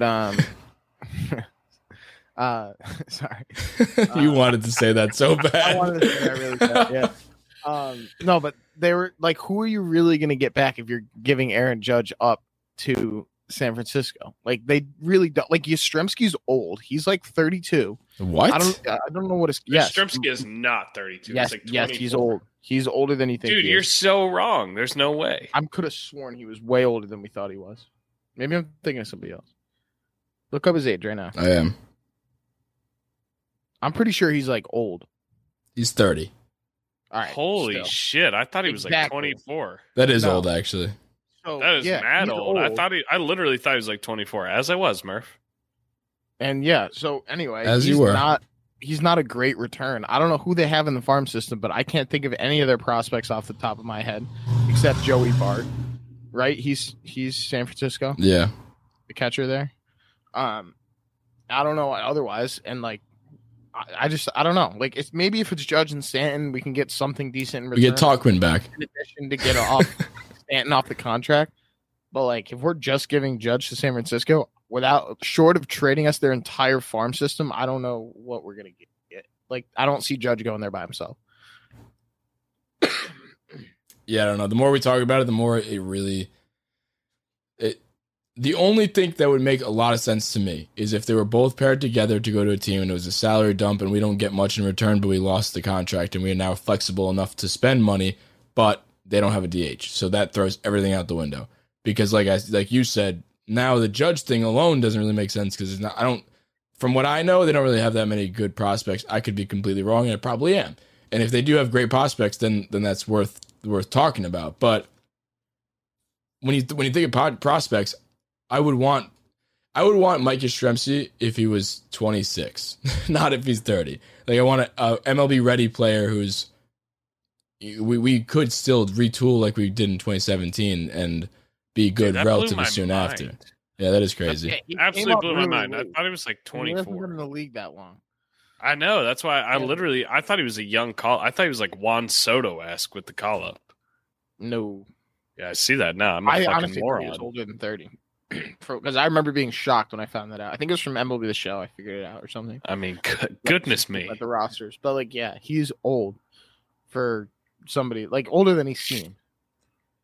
All right, I wanted to end this show on two things. One, a little factoid that I thought was wild that Dan Rourke put out, that Judge and Stanton since Judge's rookie year, not Judge and Trout, not Trout. Judge and Trout since Judge's rookie year have played the exact same amount of games, which I think is wild, and that is just kind of puts things in perspective. Trout doesn't get any shit for being injury prone, and Judge is just in the limelight. So maybe that, I don't know, something to think about. Maybe pump the brakes on the injury prone Judge conversation. And one thing I wanted to leave everybody off on before we send you over, if you want to keep on listening. I know this is a bit of a long episode combined with the trivia, but we did do trivia, Beat the Boys. Right after this, we pre-recorded it, but right after this, we will have Beat the Boys, and it will be Stephen G versus, I forgot what to say, Stephen G versus us, and it was a lot of fun. So if you want to join in on that, we'll tell you how to do it once you turn that part on. But I'll leave you with one last thing, and that is John Sterling fucking up the call yesterday, which was great. Now here is Judge. Man, the breaking ball is hit in the air to deep left. That ball is high. It is far. It is gone. Unfortunately, that was a replay of the home run, but it was a good replay. Hey, I'm sorry. It's on the monitor. What am I supposed to do? This is a great way to do a game, isn't it? Yep. Step in. This is Jeopardy!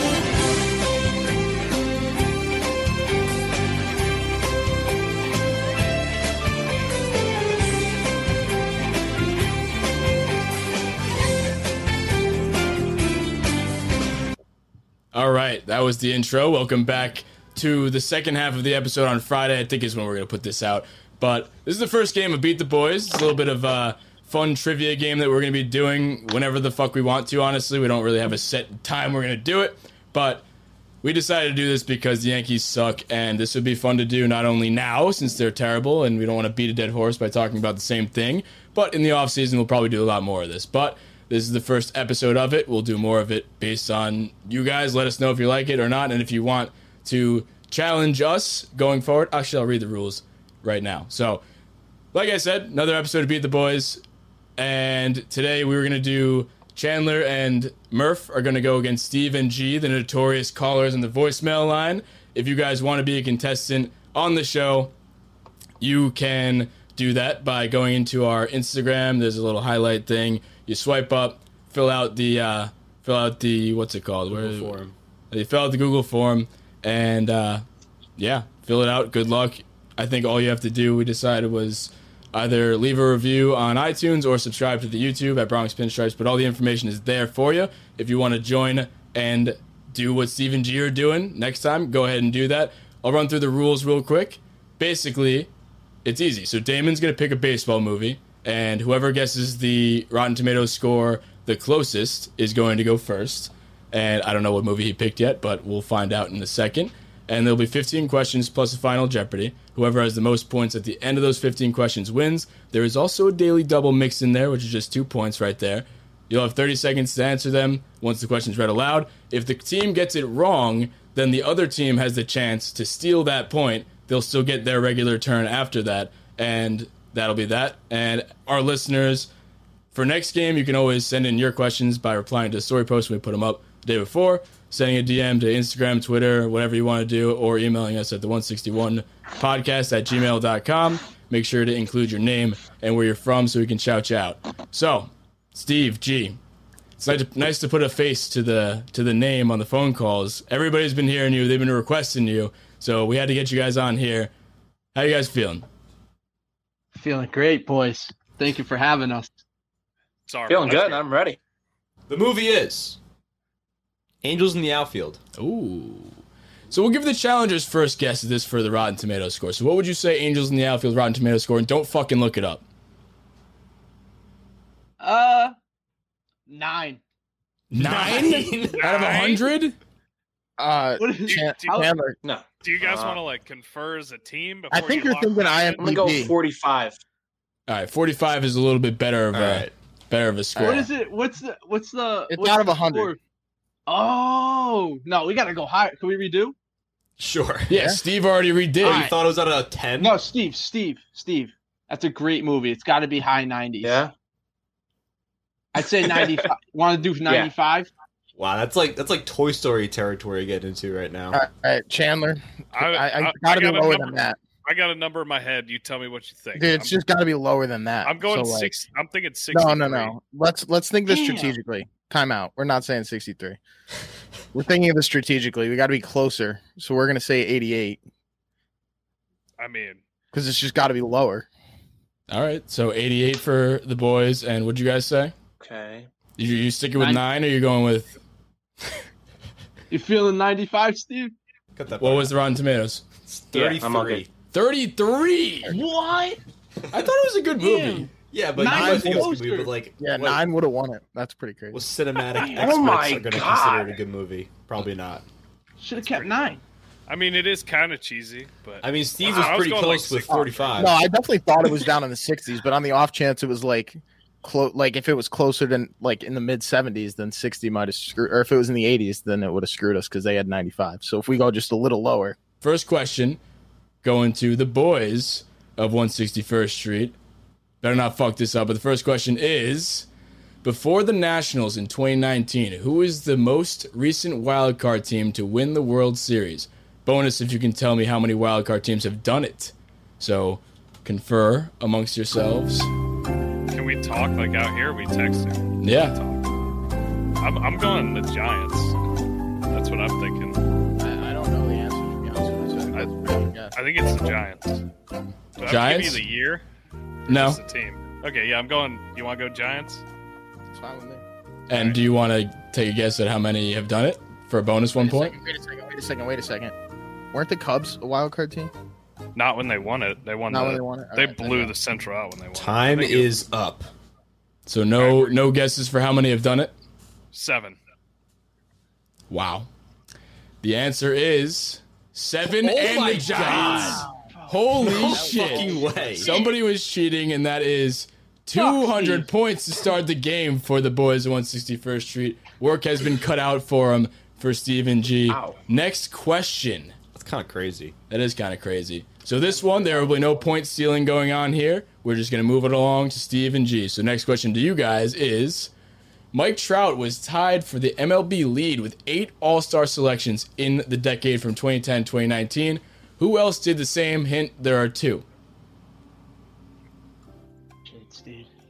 What are we feeling, Steve? Trout's not going to be leaving. Oh. 2010 to 2019. I'm gonna go. Steve, there's what two, about okay. G? What about Derek? 2010 and 2019. I don't think that's statistically possible, guys. Yeah, To 2019. Yeah. Time is expired. Any last Buster guess? Posey? That's a good guess. That's a good guess. Yadi Molina and Clayton Kershaw. Wait, shouldn't we have a chance to Oh, steal fuck. You're right. I forgot. Because I was going to say, I had Kershaw in my head. You're right. I forgot. That is on me. We won't take the points, but That is on me on that one. Damn. Going forward, you would have the right to steal that. I'm going to just assume that you weren't going to get that. But I mean, I was Yadi. going to say Kershaw, and I was going to say Verlander. It wasn't. I think the Posey guess is a good one, though. He's probably pretty close. What a fucking goof out of New York. What, by me? Yeah, by you.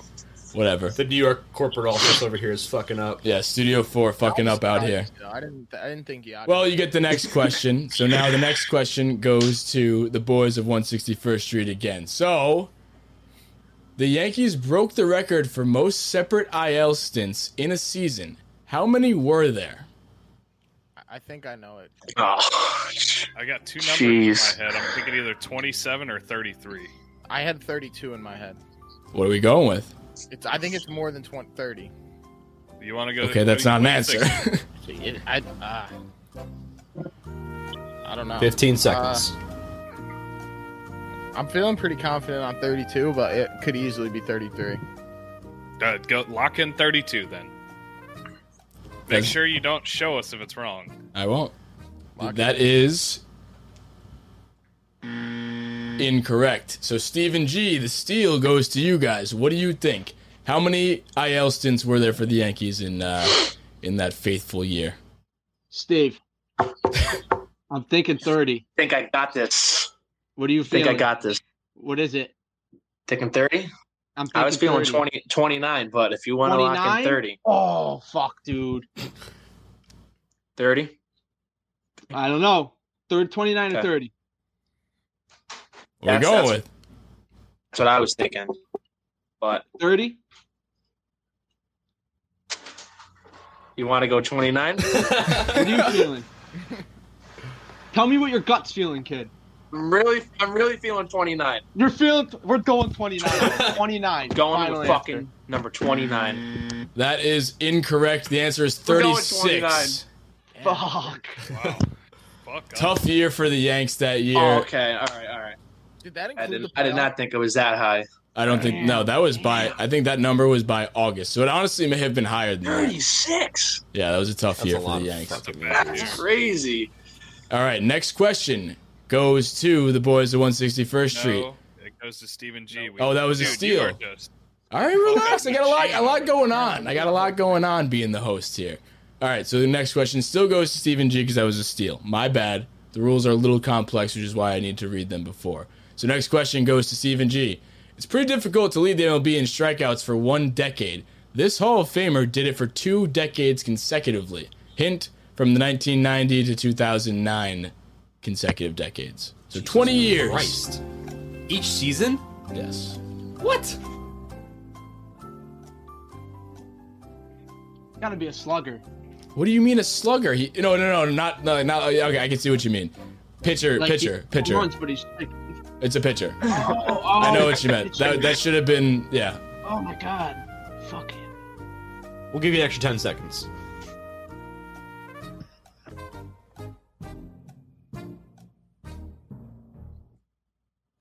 We'll give you a little bit more time because that was a little bit unfair.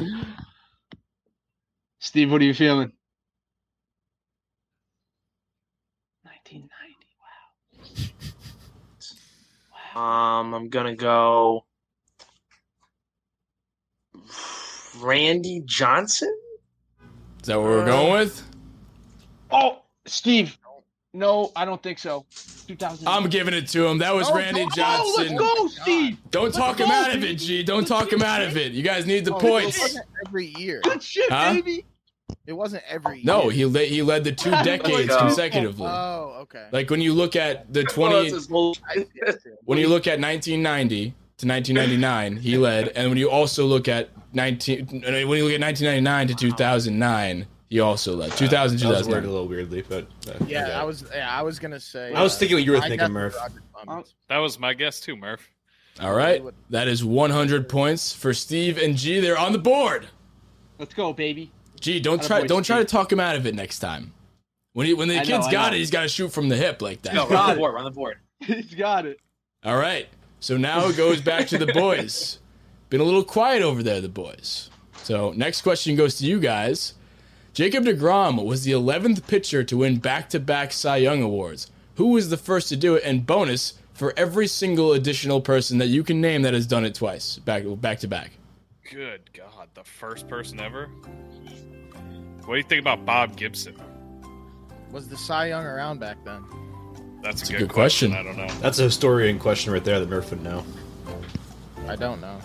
Bob Gibson, I can think Clayton of- Kershaw's I can done think it. of 2 people. Yeah, Kershaw did Scherzer's it. done it. Scherzer did it. Did Verlander? Verlander did not. So if you don't know the first person to do it, you can make your money doing the bonus. You get 100 Wait, for I thought every you, so addition. you don't have to get the first one right? Well, to get actually, the yeah, you bonus? do. No, you have to. I'm wrong. You got to get that's a bonus. Yeah, you're right. You gotta get that first. Bob Gibson's a good guess, but I don't know if Cy Young existed then. I don't know when it started. I don't know. What are we locking in? Are we out of time? Yes. Yes.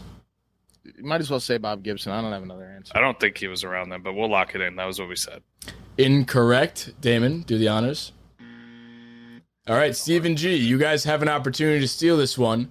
Who did it first? Who was the first pitcher to win back-to-back Cy Youngs just like Jacob deGrom did?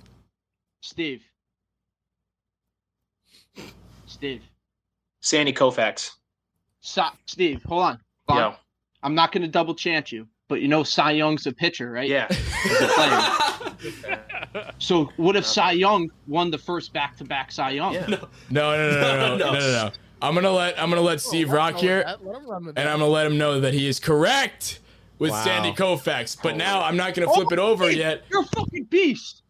I think Steve may or may not be cheating. We don't know. We'll have to get him checked You're out. a monster kid. So that'll give you guys 100 points. But now you guys are into bonus territory. If you guys want to guess any additional pitchers that you think have ever done it, you get 100 for each one of them. But I'll give you 3 guesses though, because that would be a little bit crazy. So 3 guesses for the bonus. We'll cap it out. Steve, how you feeling? Kirsch, Verlander. You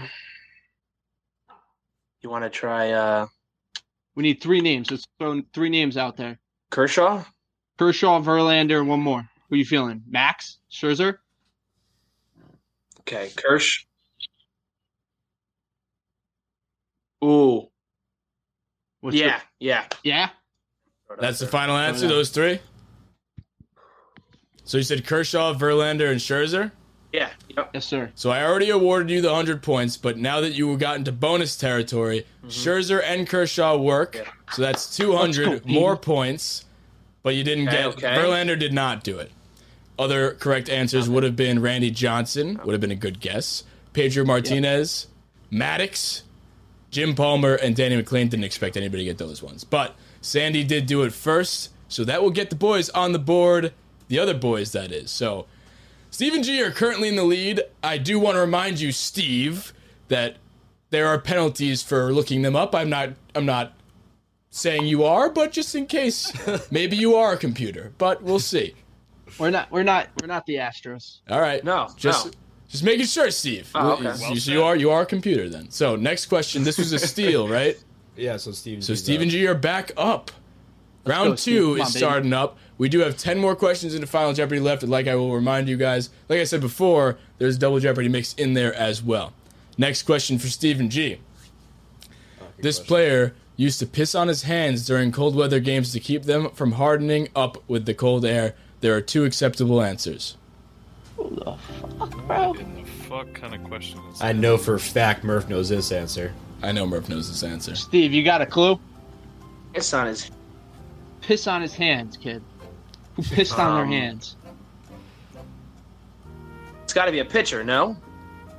It's a batter. Who would do something? It's got to be a pitcher, right? It's a hitter. Oh, fuck. Hey, Trebek, quit with the fucking hints. And time is up. Oh.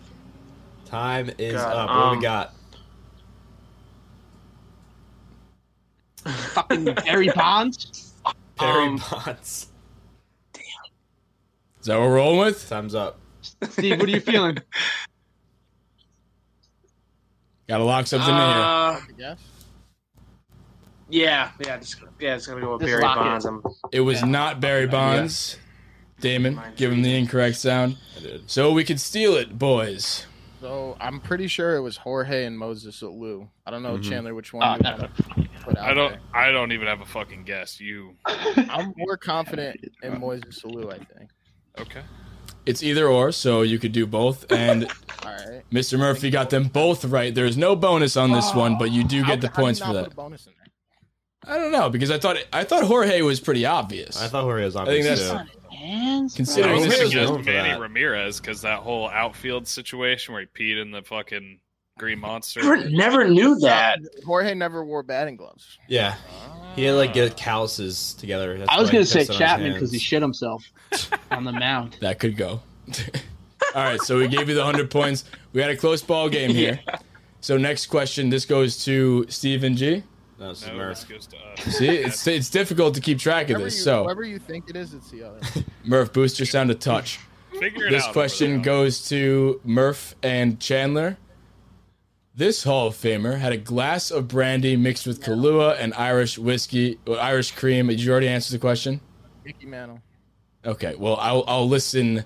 I'll have everybody else listen to it. So this Hall of Famer had a glass of brandy mixed with Kahlua and Irish cream every morning.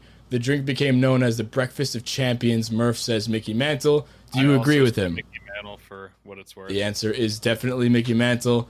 That's kind of crazy. There's some crazy stories about Mickey Mantle out there, and this is definitely one of them. The other one that we posted was about the dugout that was situation. great, man. That was kind of amazing. Mickey Mantle was a treasure, and I wish he was still on this team because that maybe be able to get the boys going. So that is a tie ball game now. So we're gonna go back to Stephen G here. So Stephen G, next question goes to you guys, and it is our daily double. Damon. Steve, we know this, Steve. It's Steve. I hope you know it. So, who did Sean Manaea throw a no-hitter against April 2018? Boston, Steve? Huh? Was it Boston? Yeah. Yep. All right, they're Final going answer? with Boston. This is for 200 Boston. points. Yeah, finally. It is the Red Sox. Go, baby. That's what I'm talking Boston. about. Attaboy, kid. Would you guys have known that, boys? Mm-hmm. I would not have. I remember where I was when this happened. I was at a bar when I saw this happen in college. So Shocker. Wow, imagine that. I remember that. Imagine that. So, Stephen G, you have the lead now. Next question goes to... You'll be my guy. Stephen G. Stephen G again? What? Sorry. No, Oh, no, this goes I forgot Murph did the quick Mickey Mantle one. Yeah, so this goes to the boys again. So next question. Daily Double is out of here, so you guys are coming from behind now. Who was Jorge Posada's best man at his wedding? What? Jeez. I'm thinking like Cano. I was gonna say. Or Pettit. I was gonna say Pettit. All right, let's go with Pettit then. Pettit? Final answer? Yeah, I don't fucking have a guess. Incorrect. Next, Stephen G have a chance to steal this. Steve, I hope you're thinking over there because I got no fucking clue.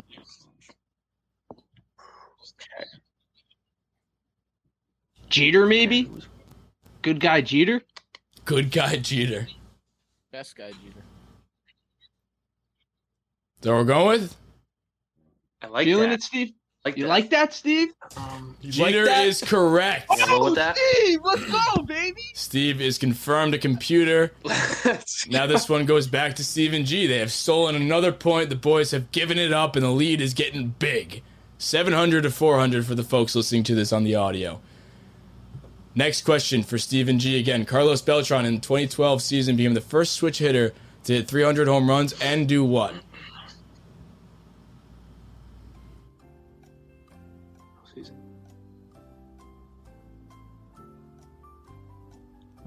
Fuck. Oh. What? 2012. I got Oh, no clue, Steve. This is all you, baby. Hit for the cycle. Is that what we're going with? Lock it. Let's Lock say it in. Time is up. Put something in. hit for the cycle. Hit for the cycle. Hit for the cycle. I don't. Incorrect. It's the boys. Do you guys have an answer? Win a Gold Glove, maybe. I was thinking do have over 100 from each side. Well, that's a good guess. What are we thinking? Or there's no way he had it down the middle 150 and 150, but or it might have been to have over 150 from each side because he had more than 300. That's what I'm thinking. I don't know if that's right. Lock it in. Let's see it. Is that what we're going with? If you want to roll with that, we can roll with it. Damon said, "Sorry, my fire alarm's going off." That's okay. Evacuate, or are you good? No, I'm good. My brother probably just burned something. All right, so that's what we're going with. I don't know, Chandler. What do you think? If you want to roll with that, we can roll with it. You're the stat guy. You're the historian. I'm guessing. I mean, my guess is 3, Gold Glove. 2, 1. Gold Glove it is. That is incorrect. Damon, give him the sound. To steal 300 bases. What the fuck? That was my guess in my head. That's pretty wild. I didn't know the number. I was gonna say steal some amount of bases. I didn't know what the fuck. I didn't know he was that fast. Wow! He used to be really fucking fast. I didn't know he was that fast. Well, we remember him as being this like old fuck who just kind of like swung the bat. Yeah. All right. So who's this going to now? Now it's going to Stephen G. No, now it's Murph and Chandler. No, because Stephen. No, that was a steal. Oh. So Murph and Chandler. You guys are up. Whose nickname is the Say Hey Kid? I expect Murph to get this. Willie Mays. All right. I knew Murph knew that. The answer is, in fact, Willie Mays. So that'll put the boys God, we needed that on a board after a long dry spell there. So you guys kind of needed that. But there's not much game left. So you guys need to... Final Jeopardy might be the way to get back in it. But there are 4 questions remaining. The score is 700 to 500 in favor of the challenger, Stephen G. Next question goes to Stephen G. The curse of the Billy Goat pertained to which MLB franchise?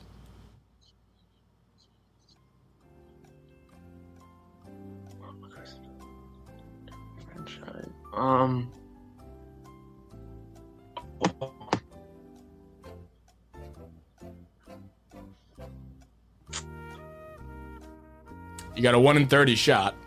Billy Goat. Yeah. Steve looks a little frozen. All right, let's lock something in. Gee, looks like it might be on you. Steve looks a little frozen unless he's back. Say the fucking Rangers. It is not the fucking Rangers. So that'd be incorrect. We're going to go to the stealing segment. What? It's the Cubs, right, Murph? Murphy Group gets the Cubs and he gets the points. We got a game here, folks. So the Cubs were the answer. The curse of the Billy Goat. All right. Round 3. Point here, Murphy. So this goes back to the boys. I got that one. So question goes to Murph and Chandler. What caused Aaron Judge to miss playing time for nearly 8 weeks in 2018? What injury was it? Week was 2019. Yeah, I think it was the wrist from the hit by pitch. Yeah, I think you're right. It is a fractured right wrist that was against the Royals. I remember that like it was fucking yesterday. That sucked. And that, you know what sucked about that? It looked like he wasn't gonna it looked like it wasn't a serious injury, and then he ended up fucking missing a very long time. So that sucked. And yeah, so that is. Did I give you the points already? Yeah, right. It should be tied. It is absolutely tied, so I did not give you the points. I will give you the points. 700 to 700. We got 2 questions left in Final Jeopardy. Didn't know this one was going to be a barn burner, but I guess it is. So, next question now goes to Stephen G. In the famous home run chase of 1998, who came in third with 56 home runs? Damn, bro. Third. I know this one. Just throw it out there. Oh, third. 56, 98.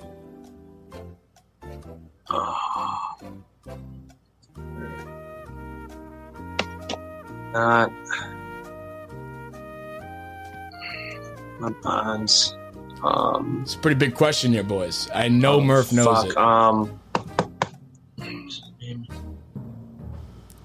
Let's hear an answer. Yeah. Time is up. 98. Steve, I don't know. Maybe Griffey? Who is? Are you saying it in the who is fashion? You may get an extra 100 points for that. Oh, chill. Yeah. Who is Griffey? Confirmed? Yeah.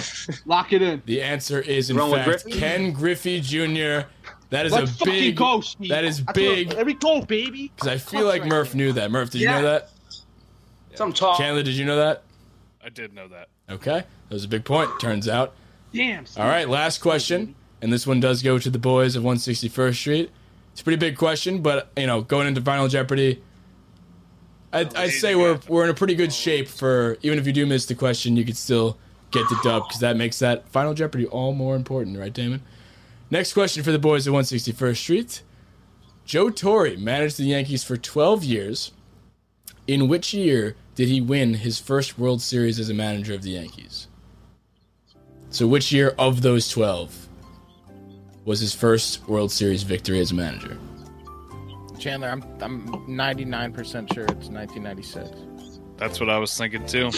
96. Fine. So which year of his 12 years is it? First, second, third, fourth, fifth. 96. Wait, what? That's his first World Series. Yeah. It says he in said which in year. which year. 96. Oh, in which of his? Of his years, yeah. I mean, if you That's confusing. all right, well, you know what? When did he stop managing the Yankees? You got it right. Well, 12 years from. You got it right. It was his first year as manager. I was going to say, I thought that was his first year. You did the harder thing. I think that was harder to guess the actual year, but I guess it's not that hard. I don't know. Nah, when you think about it, it was. Yeah, so he came in as manager and just fucking did it right away. He I also thought won it. Gerardi took over in 08, so that makes sense. Yeah, he definitely did. And that would be 12 years. He also won the three-peat, obviously, 98, 99, 2000. So that will do it, and that will tie the ball game up at 800 apiece. I promise this isn't scripted for the folks listening and watching. Final Jeopardy now. Oh my god! So for Final Jeopardy, everybody know how that works? On Final Jeopardy. No idea. So Final Jeopardy is basically you decide right now how much you guys want to risk. If you're feeling confident. Yeah, pretty sure I know it works. Well, okay, so I think you need to confer amongst yourselves. Yeah, that's right. Okay. Confer amongst yourselves how much you want to risk and everything like that. They're supposed to tell us. They're supposed to tell us what they risk. Yeah. Beforehand. Yeah, so don't tell us out loud what you're gonna risk. Write it down or text each other right now to see how much you want to risk, and you guys do the same for the boys of 161st Street, and then that will be. Oh, Murphy. So whoever gets this right or wrong, the amount you wager is how many points you either lose or gain. So if you put 800 down and you get this question wrong, you lose everything. You're down to 0. If you put 100 down, you can only win 100, but you only lose 100 if you get it wrong. Note it is. You gotta DM us what you wager, just so we can have it in. Because then they can change it. You're right. There could be some cheating going on. Murph and Chandler don't check. What if we say it out loud? Because then they'll know. Then they'll know and they can adjust accordingly. That's smart. Thank you. All right, we already know what they're betting. So Murph and Chandler are locked in.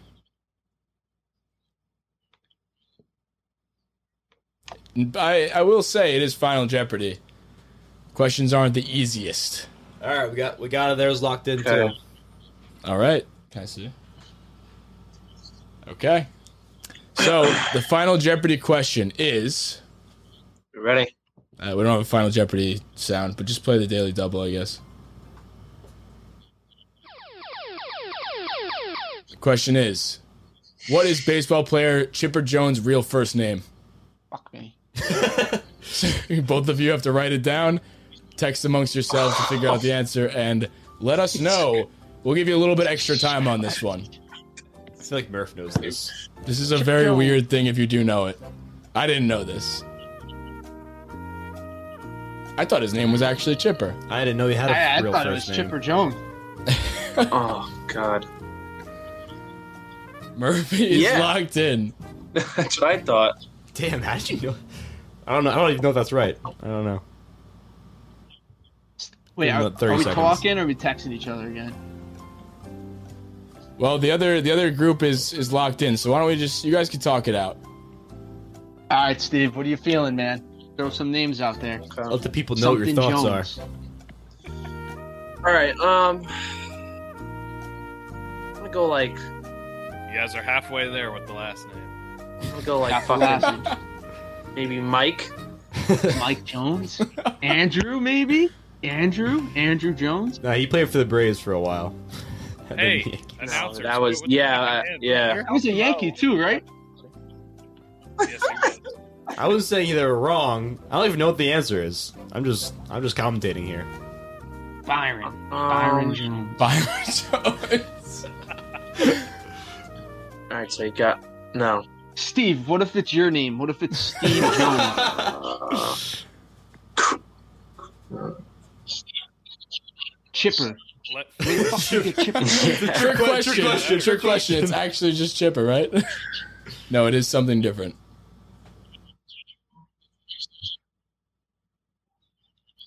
All right, we're gonna need an answer.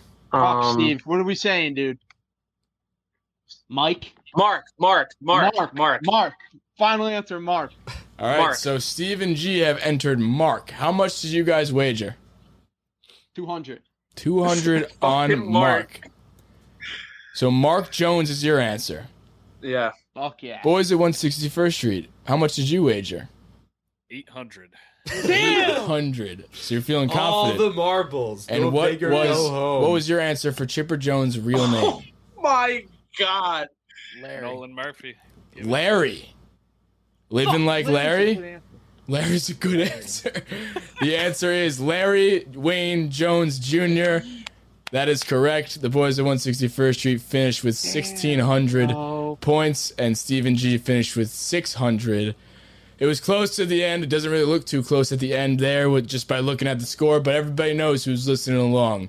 This was a good one. This is one for the ages. The first one of Beat the Boys. If you guys want to be Stephen G, make sure to go to that highlight in the Instagram to sign up. You just have to follow us, or no, you have to leave a review on iTunes or subscribe to the Bronx Pinstripes YouTube to enter, and you guys can play with us too. We're going to do this whenever the fuck you guys want to do it with us. So thank you guys for coming on.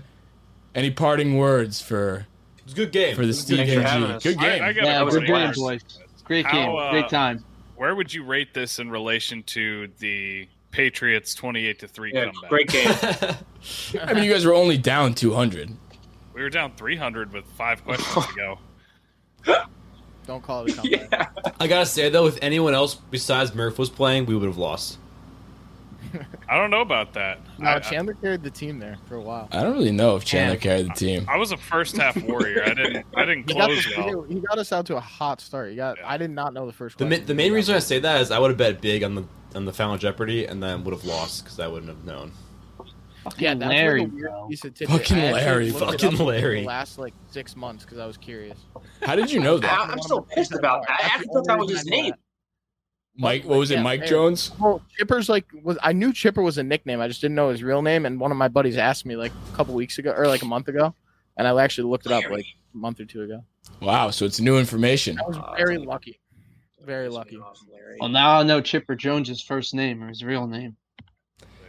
That's half the battle here, so you learn something new. Yeah, that's what I was going to say. You learn something new. All right. We're not just here to entertain, we're here to educate. Hell yeah. All right, thank you guys for tuning in. Hey, boys, before we leave, let's get a fucking win streak going, huh? Let's get a fucking win streak. You ever heard of a fucking win streak that ever I don't know if this team's ever heard of it. I'm not familiar with Let's go 6-0 on this post trip. Fuck fucking Houston. Go cruising in the All-Star game. I mean, I'm down for it. Hopefully they can keep up what's going on. I gotta fucking stay up Let's late. sweep the Mariners, sweep the fucking Astros. And then we're right back in it. Yeah, I know. All right. Until the next series. All right, let's get it going, boys. Thank you guys for tuning in, and tune in next time to Beat the Boys. Let us know if you enjoyed this, and if you didn't, yeah, we're moving. If you didn't, whatever, I don't care if you didn't like it because I had fun. So, see you guys later. First Street, I just have 2 words to you. See ya.